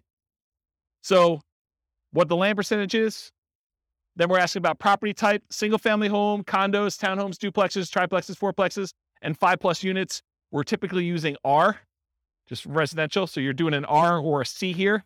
And if you put an R there, it's going to use 27.5 years. If you put a C, it's going to use 39 years. The overwhelming majority of you will not use 39 years. If you would put a C here, you would know. You would know. Okay. So use R unless you know otherwise. And then finally, your effective income tax rate, it's the same regardless of the property type. It's used to estimate that cash flow from depreciation benefit. We multiply the gross depreciation amount times your tax rate to estimate, it's only an estimate, how much your tax benefits would be in cash flow to you. So here's I'm not an accountant, not a CPA. Here's the layman's version of what depreciation is, okay? Let's say you make $100,000 a year between you and your spouse, and you own a property. And after you take out the value of the land, the building itself divided by 27 and a half years is $10,000, okay? So after you take out the value of the land, you take the value of the building, you divide by 27 and a half years, and that equals $10,000. That $10,000 is what I call gross depreciation. You're not going to hear your accountant or your CPA talk to you about calling it gross depreciation. That's like a real estate investor, James kind of term, okay? So gross depreciation is $10,000. So what it really means on your tax return, again, layman's, go talk to your CPA about actual details. Instead of having to pay taxes on $100,000 now you only have to pay taxes on $100,000 minus the $10,000 in depreciation. So you're really paying taxes on $90,000. So if you think about it, the $10,000 that you got in gross depreciation, if you multiply that by whatever your tax rate is, that tells you how much you did not have to pay in taxes. So $10,000 times 20% effective tax rate says about $2,000 a year is what you're actually not having to pay in taxes by owning that rental. Does that make sense? Okay. Yes, it is only for rental properties. So if you are renting out part of the property you're living in, I believe you could take some depreciation, but not the full amount. Good for house hackers. Yep. Once you convert your property from an owner-occupant as a nomad, which you can take depreciation for, in year 2, you can start taking depreciation. Okay? If you don't qualify, if you're like a high income earner and you don't qualify to take depreciation, go ahead and put 0 here, and it will actually remove depreciation benefit from there. If you think, hey, look, I make too much and I don't want to see it, or I make too much and I'm never going below this income, then you can go ahead and use 0. But technically depreciation rolls over and you can take it later, is my understanding. Again, I'm not a tax guy. Okay. All right. No other questions on this? And this is only an estimate for depreciation. It'll be a slightly different calculation for you on your taxes. All right. Defaults and overrides. So we're done with that input section for taking your notes. Now I'm moving on to this thing. But there's not a lot for you to look at. So I'm going to run through a couple ones on here that you may want to modify, the more common ones for you to modify. You can modify whatever you want. You can see all the ones that are kind of like filled in shaded squares. Those are all manila colored. You can edit all those. All right. However, these are the most common that you'll want to override, in my opinion. Appreciation rate. Kevin thinks properties are going up 10% a year. You could go into here, find the appreciation tab, and modify that from my default, which I'll show you what it is, to Kevin's default of 10%. I wouldn't use 10% if I were me, but Kevin would recommend everyone use 10%. Then everything looks like a deal. Okay? So appreciation is one of them. Rent appreciation rate, how fast rents are going up. That's another one I think you may want to modify, especially if you're in a market where rents are not going up or property values are not going up. Although lately it seems like every market has property values going up. But there have been historical periods of time where property values in certain markets have not appreciated, especially certain types of properties. So you'll find like, they're good cash flow markets, but their property values are the same price as they were 10 years ago. Although that's probably not true recently. But maybe it's not going to be true in the future either. I mean, maybe it's going to be fixed. Maintenance, especially for new construction. I have a slide on this. Sales costs. If you're a real estate agent and you don't have to pay, the cooperative part of the real estate commission, you can go ahead and reduce the sales costs on here as one example. And refi costs. So if your lender is quoting you a different number than what I have in here for your refi costs, then go ahead and change that too. If you find yourself wanting to use a different default for an override, like you're like, James, I'm tired of going in here and actually changing your appreciation rate every single time, or your rent appreciation, or the refi cost, or what my cost of sale are, then go ahead and change it once. Use that as your default spreadsheet that you used from the very beginning. Then only use yours. Don't download mine every time. Does it make sense? So edit it once. You don't need to do it all the time. All right, so override. So this is an example of how to do the appreciation rate. This is in the overrides tab. You can see it on your handout. This can vary depending on property type. Some people believe that single family homes appreciate faster than condos or townhomes. The data I have does not show that to be necessarily true. They're really close, but maybe over a long period of time that is true. Although it doesn't make sense to me because then people would buy condos and townhomes because they would be undervalued. But I don't know. Who am I? And these numbers can change over time. I can see prices for apartments largely driven by cap rates changing at different rates than what we typically use for non-5+ units. I can see that happening. Historically, I've suggested 3% per year for appreciation rates for most modeling. Some markets you'll be lucky to see 3% per year. Other markets, 3% seems like, per quarter, especially the last year. But, last year is exceptional. Are you guys getting involved in real estate investing because you think it's going to be 12% a year? I should discourage you now. It's not going to be 12% a year every year. You might see some years like that. That's what's great about it. You accumulate a portfolio and you have some lean years, and then all of a sudden it's like, I'm so smart. I have like all these properties and they've got up in so much in value. This is like amazing. Not every year is like that though. Okay. So in order to do that though, either right here, appreciation rate, it shows you what the number is. If you put a number in here, it'll change it for that year for you. And then it will usually repeat it, I think. And so you go ahead and change it, and then you change it for each year that you want to change the appreciation rate. Okay. That's how you do it. Same idea for rent. In fact, the same thing I basically just said. I've historically used 3% for rent depreciation rates. You'll be lucky to see in some markets. In some markets, 3% seems low. So you can go ahead and change the assumption though. Rent depreciation rate, it changes right here. You can't change it for year one because that's the number we're using from the homepage. So you put in the rent, it doesn't go up in year one, right? It starts in year two that it went up that amount. So you go ahead and do the appreciation rate there. And then it shows you what the monthly rent is. You can even override individual rents if you want to. Like everything is overrideable. Overrideable. I think that's a word. Okay, so that's another one you'll do. Maintenance. So I'll talk about the maintenance one. So you can adjust maintenance. If you're going to buy a property and you know it needs a lot of work, you can crank up your maintenance for the first few years while you're doing all the work.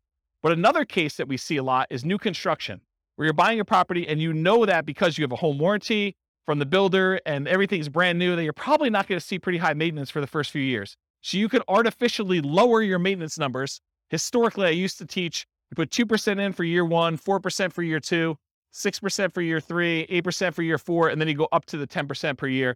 And that only works in our marketplace with our rents and kind of like how things work out. If you don't feel that's conservative, don't use it. Use 10% from the very beginning. That's more conservative to do that, or whatever number you believe is true for you. So you can override that. I'll mention one thing too. So you could either do, I'm going to set aside this chunk of money in rent-ready costs to deal with a property that needs a lot of repairs, or you could say, I'm going to pay for these repairs out of cash flow and crank these numbers up until you think you'll be done, right? So you could say, I'm going to put aside $20,000 to do all these repairs on this property when I buy it in rent-ready costs, or, hey, I'm going to do whatever this number is till I get to zero cash flow, essentially, and for the first X number of years until I paid for it from cash flow. Okay. Sales costs. So this is another part of the spreadsheet. It shows you your sales costs. So you can do your closing costs, which is what you have to pay when you're selling the property, any real estate commissions as a percentage that you're going to pay there, or depreciation recapture tax, so that when you get this depreciation benefit while you own the property, but when you sell it, the government's like, we want our money back. So you get this huge benefit of depreciation, cash flow from depreciation while you own it.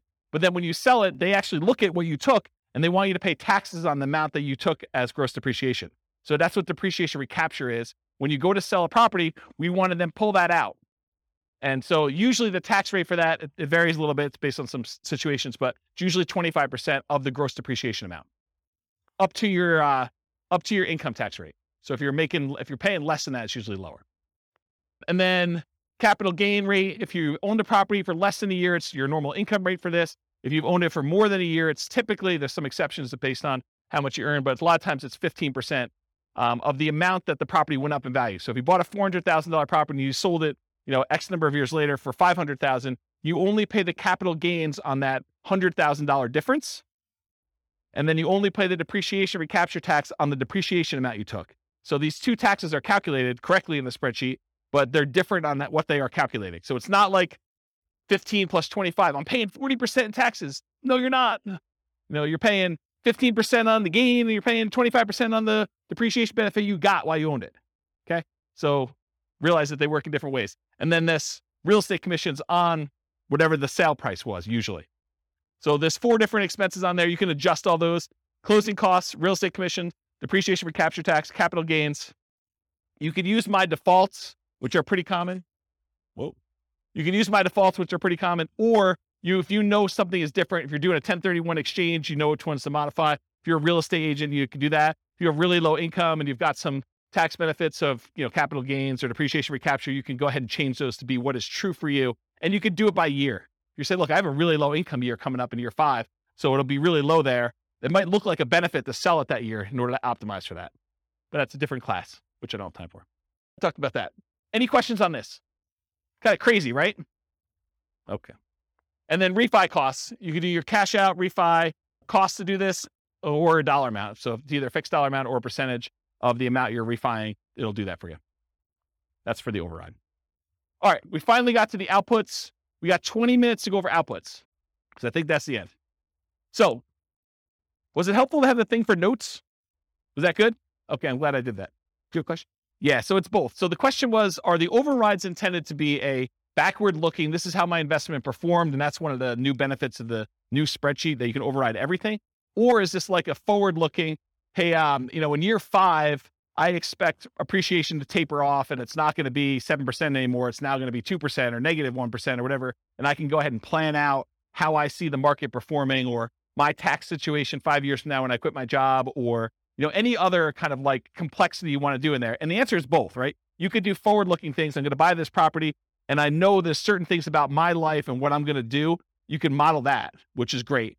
Or you can now use it to, and it was built with that in mind, but I haven't back tested it for that. And if you guys want to test it and tell me where the problems are, please do. But you can now use it for, this is what actually happened in year 1. So then when we look at year 3 and 4 and 5 returns, it's going back to the beginning of time and using real numbers. So that's the thinking. Yeah. Thanks, Rob. I was wondering how difficult it would be to add like maybe a scale bar or something down at the bottom to show year 1, 2, 3, 4, and 5. Mainly the 2 charts I'm looking at would be the monthly cash flow and the annual key metrics. Okay, so your request is to have a cash flow 1 through 5, like cash flow from depreciation and true cash flow, ideally, or 1 through 5. Yeah, because oftentimes it takes 3, 4, 5 years to stabilize a property. That's a good point. It would be kind of nice to see, like, I know this is analyzing year 1, right off the bat, if it's a good deal or not, but it would be kind of nice. No, that's actually really good feedback. And I definitely appreciate you giving that feedback. It's one of the reasons why I wanted to do the live classes. Email me and remind me to do that. And secondly, tell me which of the 9 charts you want to remove. So I'm happy to do it, right? But like, which one should we, and I think I know what it is. It's probably, non-loan expenses is my guess, right? For which one? What's interesting is it does show cash on cash ROI and cap rates for years 1 through 5. Right. That's the middle one. Just not the cash flow dollar amount. And the other one. Maybe I'd do that and I have a right-hand axis.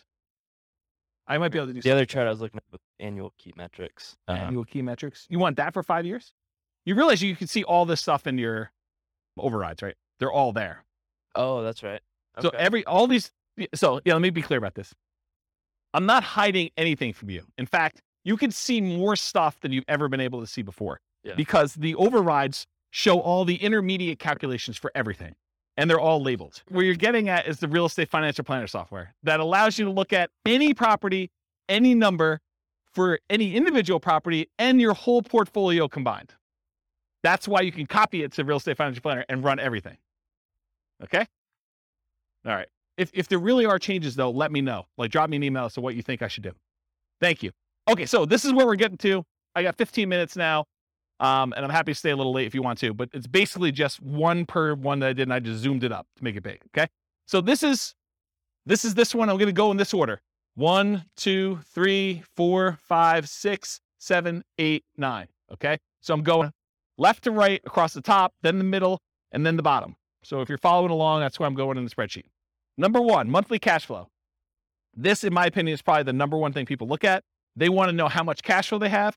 And in this particular case, the green thing is monthly cash flow. The yellow thing is cash flow from depreciation. And the 2 combined, summed up with the total at top, is what we call true cash flow, which is literally these 2 added together. I'm not trying to trick you. I'm just trying to make it easy, right? So these numbers should be added up to this. Does that make sense? That's super helpful, right? Because that's a lot of times what we look at. Now, when you look at the real spreadsheet, you'll notice there's a whole bunch of colors. The 4 colors I use, I always use this blue for appreciation. Okay. I always use this green for cash flow. I always use this yellow for cash flow from depreciation. And I always use red for debt paydown. Okay. There's some charts that don't show those. So what color to use for those? So these two, the ones in the middle, are not those colors. They're not part of the 4. Neither of these, neither of these, neither of these, neither of these. But the ones that are like on top are that. No, they're not there. It's not like I messed up. They're not the ones that would have standardized colors. Any ones that have standardized colors, though, they're colored that way. Okay. So any questions on this monthly cash flow? Really easy, right? And it's super, you know what you're looking for, and it's big and it's easy to see. Cool? Okay. This is the colors I was talking about. So this is, remember that return on investment quadrant, return in dollars quadrant, return, all those quadrants that we do all this stuff. They're all color coded for this reason. Appreciation is always blue. Cash flow is always green. Tax benefits are always yellow. Debt pay down is always red. Same ones here. So these match. Cash flow and tax benefits, they match to this. Okay? That was purposeful. All right. So this is now going to the chart 2 on the top, second one across on the top. And this is showing you the amount of return in dollars from each of the 4 areas. So this is your appreciation. This is your cash flow for the year. This is how much you paid down in debt. This is how much you had in tax benefits. And then if you had a return from the reserves, if you watched the class where we talked about having amount of money set aside in reserves and figured out what your return is on that, there's a whole class on that. I can't go into it right now because I only have 10 minutes left. But there's reasons why we have 3 different versions of this, okay? These numbers are always going to be the same, the appreciation numbers for all 3. The cash flow numbers are always going to be the same. The debt paydown numbers are always going to be the same. The cash flow from depreciation numbers are always going to be the same. The number that changes is how much you get in reserves, whether you have 6 months of reserves, RIDQ plus R6. R6 stands for reserve 6 months, or 12 months of reserves, R12. Okay. So it shows you the dollar amounts, and now the total is on top here. So the total amount of your return, if you're not doing reserves, if you're like saying, screw James, I don't believe in this reserve thing. I've got a credit card. I'll just do that. Bad idea. But if you're doing that, $21,445 is your total amount. The majority of it coming from appreciation. The next biggest one is your debt pay down, a little bit of cash flow, a little bit of tax benefits. Okay. So you can see that. Then you see how much you got. If you had 6 months of reserves, you're getting a return on that. And 12 months of reserves, if you're getting a return on that. Just shows you dollars. Does everyone understand what I just went through? Because it's going to make me explaining the next chart a lot easier if you understand this one. Everyone got it? Any questions? Yeah, Andrew. Where's Mike? So with the appreciation here, I'm noticing that if you spend, $100,000 of rent-ready costs to do some renovation, and you increase the ARV by $100,000 as a result, you haven't really gained anything. You spent $100,000 to make $100,000. Yeah. Here in this particular chart, it shows the benefit of the $100,000 of the appreciation, but doesn't show the cost of that appreciation of $100K, because that's considered part of the total investment, not a cost. Yeah. So it's going to come up in the next chart, because then we're looking at return on initial investment. Yes. And you'll find out what the gain was on how much you put in. But because you're just looking at sheer dollars, I had to put a stake in the ground as to which way you do it, right? Because you could make arguments the other way if it was that. That's what I'm trying to think about. And try to define year 1 to make it. Yes. And this is why this is probably not a good BRRRR spreadsheet, right? Because that sort of is a BRRRR related thing, right? Putting money in and getting a return on that appreciation in year 1, sort of thinking about it. And so I put the stake in the ground saying, this is the way I want to think about it, because in most cases, you're just looking at the sheer dollar amount that it appreciated rather than a BRRRR kind of forced appreciation number. Right. And I mean, the return, if you sell that chart, has it all because it has the invested money baked in. So that's all good. But it's here it feels like it's correct, but needs to be interpreted with the knowledge that it has that. And I think there's a whole bunch of things that come up like that. It's not just that one thing, right? There's certain things like you're putting in numbers, unless you understand why you're putting in numbers and what's going on, you could misinterpret what's happening. And I think that's true of a lot of tools. It's using tools, you need to understand your tools as an expert. This is your kind of skill set as an investor to do this. Right. So yeah, I agree. It'll come out in the next slide. Any questions on this before I go to the next slide though? If you don't understand this, you're going to be confused. Any questions? This is what this is. This is like if you're getting a return on your reserves. So you put 6 months in reserves in some type of low bearing account. And this one, you're putting 12 months reserves, but you're willing to be a little bit more risky with it and get a higher return on it. Okay. All right. Next slide. This is the same chart presented a slightly different way, but now we're not talking about dollars. We're talking about how much you earned in dollars divided by how much you invested in order to get that return. So now we're saying you didn't have $13,200 in return. You now had 11.49%. That's that 13,200 divided by whatever you invested in order to get the deal. So this now shows you had 11.49% return on that initial investment in year one in appreciation. Okay. Then what's your return from cash flow?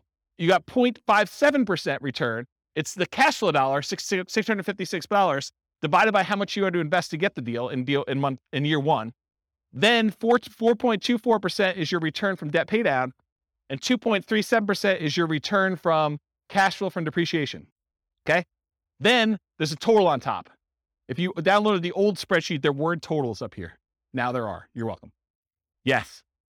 But everyone has their own version of what a deal is based on what their situation is, what their investments that they can make are, what their market is. There's a lot of factors that go into this and what your plan is, right? I think there's a lot of things. And so this is more of the 2 hour of like setting your, what did I call it? I think I called it like, what did I call it? Establishing your buying criteria. Yeah, there was a buying criteria class where I talked about all the different ways to measure returns and what yours are for setting up what makes a deal for you. Yes, they do go negative. Yeah. Andrew's going to check it because he's got the spreadsheet up, I think. Yeah. So these will go negative. They'll just show up down here and then your total will be lower. Okay. So it shows you though your return. And then when you have the ROIQ, which is return on investment quadrant, the 4 areas of return plus 6 months of reserves. That 6 months of reserves return is now this gray area.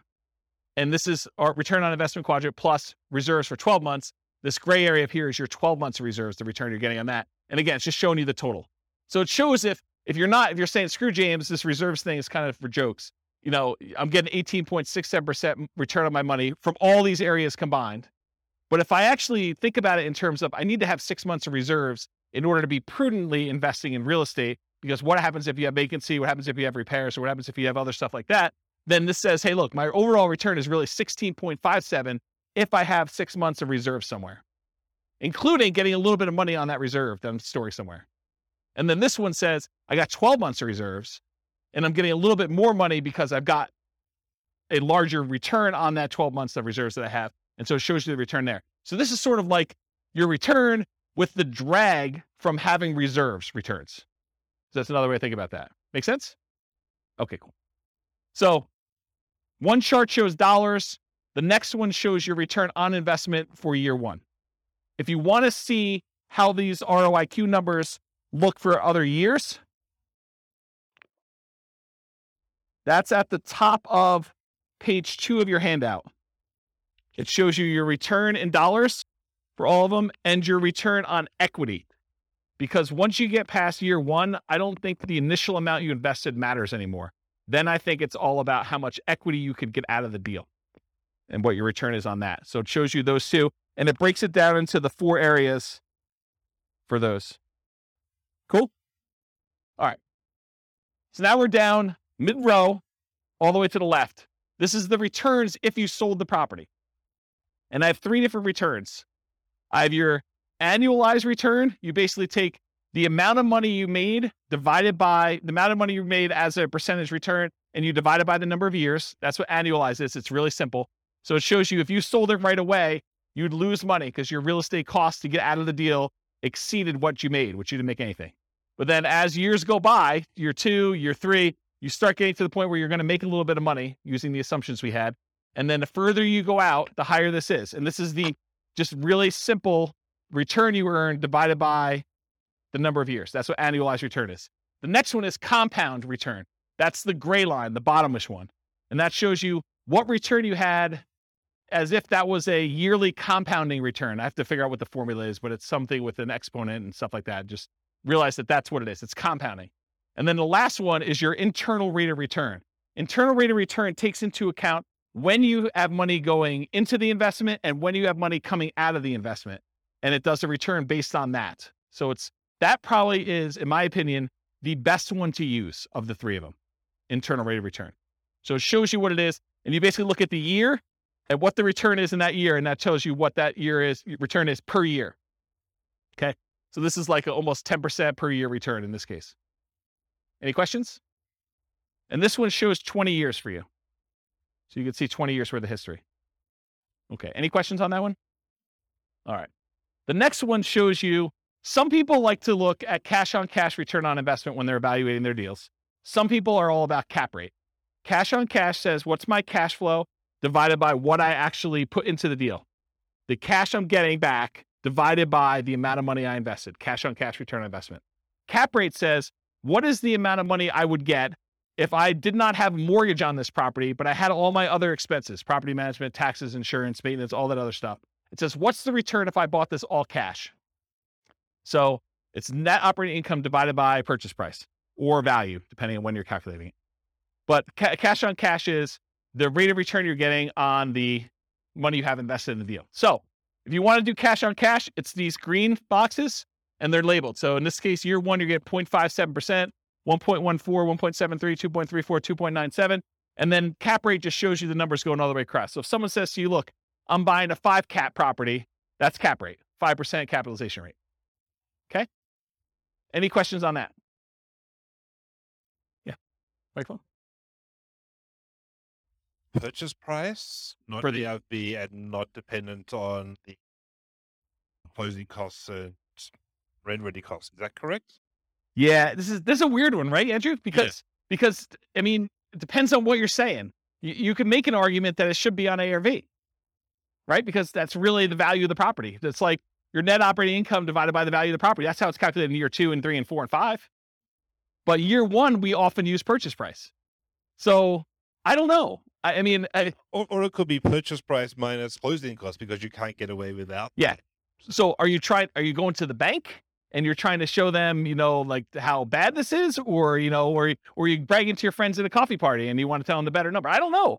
It's literally like you could go either way. What I actually do here, I don't remember. Probably. I think it's purchase price. Yeah. So that sounds, well, it shouldn't be. It should be ARV. Okay, maybe ARV. Because if I'm doing year 2 and 3 and 4, I wanted to be consistent. Yeah. I didn't want to have a number there. So I do ARV, but you can make a really compelling case to do purchase price, right? Because that's really what you're buying it at. Or total invested is the other, because you have to invest. Yeah, you're finding all like my weird case examples, like all the. Well, these are to do with you. These are core to the. No doubt. This is like a conversation you and I would have offline that no one else would care about. So yes, I totally agree. Any questions on this? So some people are like cash on cash people. Some people are cap rate. The other way to think about it is cash on cash takes into account your financing. Cap rate does not. Cash on cash takes into account your financing. Cap rate does not. So if it's a weird market where financing is unusual or hard to get or something like that, this becomes a much better metric because it impacts whether it's a deal or not. It'd be return on equity only in the case where it's paid off. Yeah. Yep. I think that's correct. The green bar would become the equal to the cap rate if it was paid off. Yep. They become the same. All right. You guys are going way off track, but that's good. You ask your questions. You guys have probably heard the concept of return on equity, right? Return on equity is how much should I make in appreciation divided by how much equity I have in the property, or how much should I make in cash flow divided by how much equity I have in the property, or how much should I make in cash flow from depreciation divided by how much equity I have in a property, or how much should I make in debt pay down divided by how much equity I have in a property. You guys have kind of understand that concept. That's not exactly what this chart is, although it's really similar. The difference is your equity in the property is not all yours to keep. If you were going to go sell that property, there would be costs. You probably have real estate commissions. You probably have closing costs to get out of the deal. You have that depreciation recapture tax. You have capital gains tax. So your equity, you may think, hey, look, my property's worth $500,000. I owe $400,000. I have $100,000 in equity. Oh no, you do not. What you have is $100,000 minus 6% of the $500,000 in real estate commissions, minus 1% of the $500,000 in closing costs, minus 25% of whatever I had to get in depreciation over those years that I've owned it, plus 15% of the $100,000 that I had in appreciation. those are all subtracted from that 100 grand. So maybe you have 50,000 or 40,000 left.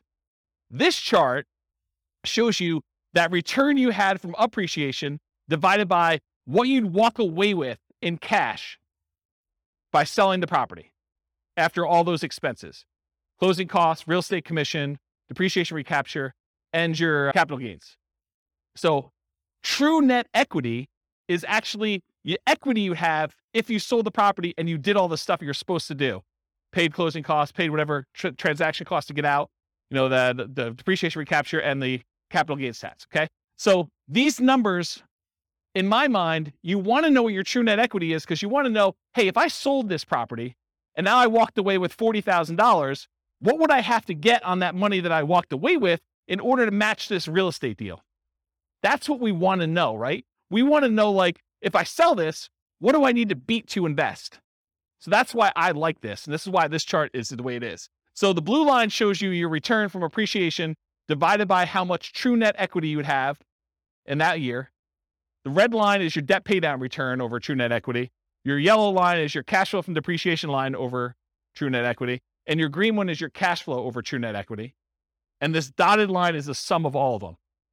So you're pushing almost a 23% or whatever it is return on true net equity in year one, and it kind of continues to taper off over time. Does that make sense? Okay. Annual key metric. I'm moved on to the next one. I'm at the very bottom all the way to the left. This just shows you your gross potential income. If you didn't have any vacancy or anything, what's the maximum you could possibly get from this property with the current rent you're getting? That shows you what it is per year in year one. Gross operating income is this after your vacancy expenses. Operating expenses tells you how much you're spending in order to operate the property, taxes, insurance, maintenance, stuff like that. Net operating income is the amount you're getting from gross operating income minus your operating expenses, gives you your net operating income. This shows you how much you would get if you own the property free and clear, if you did not have a mortgage on it. Okay, this is all year one. Any questions on this? And as I said before, you could see this for any year on that overrides tab, and you could override any of it if for some reason you have a weird year. Non-loan expenses. This just breaks out what you paid for stuff. This is what your vacancy, which is not really a loan expense, but I put it in here because I wanted it to see it. Vacancy is the odd man out, but $1,000 in vacancy. This is how much you paid in property taxes. This is how much you paid in property insurance. This is how much you paid in HOA. If you had landlord paid utilities, that would be what's here. Your expenses 1 and 2. How much you paid in maintenance. How much you set aside in CapEx. And how much you pay in property management. Just shows you all the expenses in year one. And then finally, probably one of my favorite charts. This chart shows you the two different equities you have in your property. The equity if you sold it, and the equity if you were able to get a 75% cash out refinance loan. And then what it costs you in order to access that equity. Okay. So the blue line shows you how much true net equity you had. You had a little less than 100,000 in year one, and it kind of steadily increases over time to year 20. The yellow line shows you if you could go get a 75% loan to value loan, how much could you pull out in cash out refinance equity each year? Okay. And then the dotted line shows you CTA stands for cost to access true net equity. So what are all the costs, real estate commissions, closing costs, depreciation recapture tax, capital gains tax, in order to get at this $100,000. So you paid 40% of what you got out here of $90,000 or so in order to get at this. That's really expensive money, right? So you could see what the cost was in order to get at that money, okay? And if you do a cash out refinance, it starts off really, really expensive to get out a very small amount of money. But over time, as your equity increases, your cost to access the cash out refinance equity goes down. That make sense? Because a lot of people are like, hey, I want to redeploy this equity, right? I want to go use this. Well, some people don't care. They're like, I don't care about the cost. It's the opportunity to go buy another property. And in that case, that's fine. But at least you know now what the cost is to get at that. This shows you how much you can get at. Okay? All right. Last slide. Then I'll take questions if you guys have it. I would suggest to you, if you're serious about being a real estate investor, go analyze 100 deals. And one of the reasons why I want you to do this is, number one, I want you to be practiced so that when you actually have a deal you're serious about, you know like where stuff goes, where to get things, and you're pretty quick at doing it, and you have a feel for a lot of different stuff. And secondly, I want you to know what a deal is and what a deal is not in your marketplace. Because if you go analyze 100 deals, 90% of them are going to suck. They're just going to be like, yeah, it is a pass. But then you're going to be like, oh, these 10 look decent. And you're going to know what looks decent because you'll have analyzed 100 of them. Okay. So that's why I suggest you do that. Then how many people are like overwhelmed? They're like, holy crap, James, you are like crazy. No one? Oh, okay. You got a couple people. Okay. Yeah. So this is the challenge, right? Because not everyone builds spreadsheets like this in retirement for fun, right? Like this is like, I'd like to make a new spreadsheet. I'm going to go build this crazy thing. And this is what pops out 2 days later. And I understand that. And unless you have done this a whole bunch of times, you're like, cash flow from depreciation, true net equity, what are you even freaking talking about? It's like foreign language to a lot of folks. And you'll get better at it over time if you keep coming to class, which is what you want to do. But if you're overwhelmed and you're about to go buy a deal or you're trying to do this, get help. Don't like try to struggle through it and think, oh, I think I got this. And then you kind of half-ass it and you end up with a really bad deal or really struggle with something. You can ask your real estate agent to say, look, I'm doing this deal analysis. Help me walk through this together. They may use my spreadsheet. They may use one of their own. It's up to you and up to them. But go ahead and ask them, or go find a CPA or an accountant who understands this stuff and can help walk you through your numbers. It would help if you did the 100 deals first. That way, when you go to them, you know enough to see when they're BSing you. Not talking about CPAs or accountants specifically, but in general, if you go to someone, you ask for advice and you don't know that they don't know what they're doing either. It helps if you kind of know, right? So definitely go get some advice if you need to from account CPA. Or if you can't get your real estate agent or your accountant or CPA to do this and you absolutely need help, you can purchase support. You can say, look, I'll pay James for 30 minutes to go over a deal with me. And you could, or someone else. It may not be me, but because I may not want to do it forever. But basically, you can go do that if you really, really want to. Steve's laughing because he knows. He's like, yeah, James is going to do this once. He's going to like, screw this. I'm not doing that anymore. I appreciate that. Yeah, I appreciate that. It's a very nice compliment. I'll have to give Steve his $20 later. So in my opinion, it's better to pay a little bit of money and avoid buying a really bad deal than to buy a bad deal because you were unwilling or, your pride was too much to ask for help. I think it's just better to get help if you need it. All right. That's all I got. Any questions about anything before we go? Was that helpful for you guys? Was there any lingering things you're like, oh man, James, I thought I was coming to learn about this and you didn't even talk about it. Anything like that going on? Yeah. You want to do the mic? Just to make sure. I think you have this, but is there a list of like all the different equation breakdown somewhere? They're all visible in the spreadsheet, right? Like you can mouse over and see them. Yeah. And one of where it's appropriate, I use named variables when I build my spreadsheets. But what the challenge is when you start going 40 years out, I'm not naming appreciation year one. It's whatever the letter is. So it's all in there. You can go like mouse over it and it'll show you in the field. Andrew can double check me, but I'm pretty sure you can see those, right? If you mouse over like a computed field, it'll show you what the formula is on top. Yeah. So there's a good book out there. I think it's like, 103 investor metrics every real estate investor should know or something like that. There's a book on Amazon you could buy and it walks you through the calculations for how to do all of them. So that's probably a good book if you haven't ever seen those and you need that.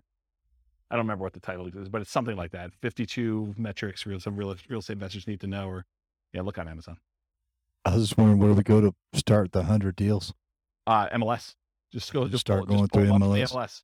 If you're doing stuff locally, go pull them out of the MLS, or you're doing stuff remotely, pull them out of their MLS. But yeah, don't overcomplicate this. Just go pull up deals. It doesn't even matter if it's a good deal because you're going to start finding out what's normal, and then you'll start saying, "Hey, look, I'm tired of analyzing the same crappy deal. Let me start discerning and getting better." Anything you do in life that you practice multiple times and you do repeatedly, you just naturally start getting a feel for it and you get better at it, and you start understanding how things work out. And it may take more than 100, or you may be done at 15. It's probably going to be closer to 100 though. And I can't tell you how many deals I've analyzed at this point. It's a lot. It's a lot of deals. And eventually you start coming up with rules of thumb where you're analyzing a deal and you're like, oh, this is just like this property that so-and-so bought or I bought, except it's $10,000 more or $50 less in rent or $100 more in rent. And so you start getting to the point where you're like, that was a really good deal. It was like $200 a month cash flow. So if it's $50 more in rent, that's going to be like $250 in cash flow. So I know that's going to be a good deal. And you start getting references that you can use and shortcuts, but you don't get that unless you've done 100 and probably more than 100 to kind of get to that point. but that's where you're aiming for. So you said there's a class though that says like criteria that you would consider. Do you remember the title of that class? Was it Establishing Your Buying Criteria? Yeah. So there's a 2-hour class on that. And honestly, I don't give you an answer. I don't tell you. It's on the website, Establishing Your Buying Criteria. So the challenge you're going to have with that class is, I don't say to you, 10% cash on cash, you want to buy those, right? What I talk to you about is, these are the different kind of metrics you can use to establish whether this is a deal for you or not. And it's up for you to decide what that is. And honestly, if I gave you numbers today, they may be very different than what they are 6 months from now. And I know they're different than what they were 6 months ago. Like, I did a class right before I went on sabbatical and I was going to retire, and it was called, Is Nomad Dead? Because the question I got from people was, hey, James, in your Nomad book, you're talking about $270,000 properties. And the properties I'm buying now are $400,000, and the rent to price ratios are very different than what they were. So is Nomad work anymore? Should I even bother with this crap? And what we determined was, look, if you ran Nomad from where we were then, which is probably even different than it is now, but if we ran it from where we were then, I showed you what the returns would be with just really modest kind of like returns. And I said, can you beat this return somewhere else? Do you have another investment that you can make, or another investing strategy? Maybe it's not even real estate, maybe it's stocks, or maybe it's something else, but do you have another thing that you can do where you can beat these types of returns? And if you do that. I'm not, don't do the Nomad one if it doesn't make sense. But I think for a lot of folks, Nomad crushes everything. Like, you just look at it, you're like, even with conservative numbers, and even with markets going down for a couple of years or things like that, I don't have something that I can use to beat it. Wasn't that sort of the gist of that class? Like, I'm not trying to tell you to do Nomad. I'm just saying, look, this is what Nomad looked like back then. This is what it looks like now. Can you do better? Can you do worse? I don't know. You decide. So I can't give you a number. I can't tell you, you need to make $100 a door, or you need to make $500 a door, or you need to make 5% cash on cash, or you need to do this. Partially because I could tell you need to make 5% cash on cash, but that may be for putting 25% down. And maybe it's not even buying in our local market. And then you're like, well, I can't find any things where I can get 5% cash on cash because I'm doing Nomad and I'm putting 5% down. So nothing's got 5% cash on cash. It's all negative. Or I'm doing a VA loan with nothing down for my first deal, and there's no way I can get numbers like that for that particular deal. And in another market, someone could be listening to this recording and being like, man, you guys aren't able to get positive cash flow. I'm trying to determine whether I'm buying a $600 a month positive cash flow deal or the $450 one that's in a slightly better area. And so it's a totally different thing. Or maybe you're doing short-term rentals or something like that, where it's like, yeah, 5%, like try 50% cash on cash return in the year. Like, they're totally different numbers. Or maybe I'm doing Burr and I'm really trying to not have money in the deal at all, but my cash flow I don't care about because I can wait a long time for cash flow to improve when I don't have anything in the deal. There's all different criteria, and it's really you that needs to decide that, not me. I can't come in here and tell you do this, and it'll be out of date, 3 months from now. Especially if the market softens or the market gets, hard to imagine it getting crazier than it is, but the thing goes both ways. And a lot of people who come to these classes and they're relatively new, they haven't seen the down market yet. And so you don't know what you don't know. And I'm sure I'll talk about that in future classes, but I've lived through some pretty rough markets. And so you have a different perspective when you do that. And you know that you can't put in 10% for appreciation and expect that to be a reasonable number. Right, Kevin? Yeah, see? But when you put in 3% and then you go back and you're like, wow, James is off. It's not 3, it's been 9 for like the last 3 years, and I look like superstar. Just, remember those superstar feelings next year when you give 5% back, right? Because it still is awesome, but it's still not, where it is. Even if it didn't go up in value at all and all you did was pay it off over 30 years, the numbers look awesome. So, paying it off. Totally. Yeah, that's exactly it. I mean, just imagine, you put up 5% now. Let's say it's a $500,000 property, which is about where we are now. You put up $25,000 in order to buy a property, and when you're ready to retire, it's a $500,000 asset. Where else can you put up $25,000 and have it be $500,000 in 30 years? That's like a 10.51% compounding yearly rate of return. Yes, totally. And this is what I'm saying. I'm trying to really simplify the math down and make it so it's hard to not do this. But my point is, and I'm going really over time, there's a phenomenon in the more traditional stock market investing world. It's a special time in your life when the amount of money that you're investing each year is produced by the amount you have invested. So you're putting away, let's say $10,000 a year, and you get to the point where you have $100,000 invested. And then that year you have $100,000 invested, and that produced $10,000 return for you, and you're putting in $10,000 a year. It's this like magical inflection point where your investments are doing as much work for you as you are personally doing yourself with active activity, like you're doing stuff. And so it's this really weird, magical thing that happens. And for stock market investors, because the returns are what they are and all these other factors that go into that, you're not having, a big asset thing, that usually takes some time to get to that point.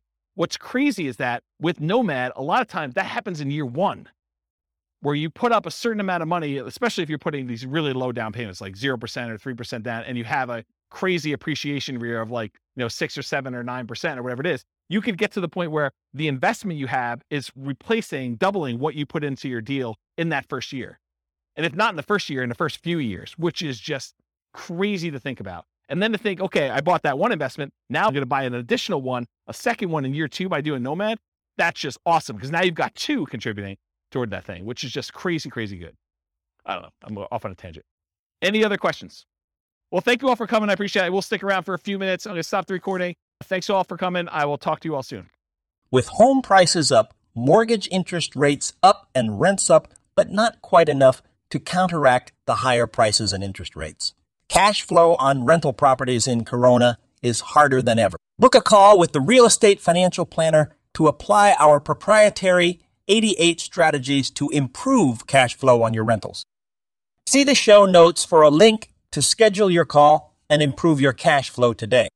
If you're a real estate agent, lender, or professional in Corona that wants to help our real estate investor listeners, consider reaching out to learn about collaboration opportunities with this podcast. We'd love to add more value to our listeners by having you assist our investors buy, sell, and finance their real estate investments. See the show notes to schedule a call to discuss collaboration opportunities.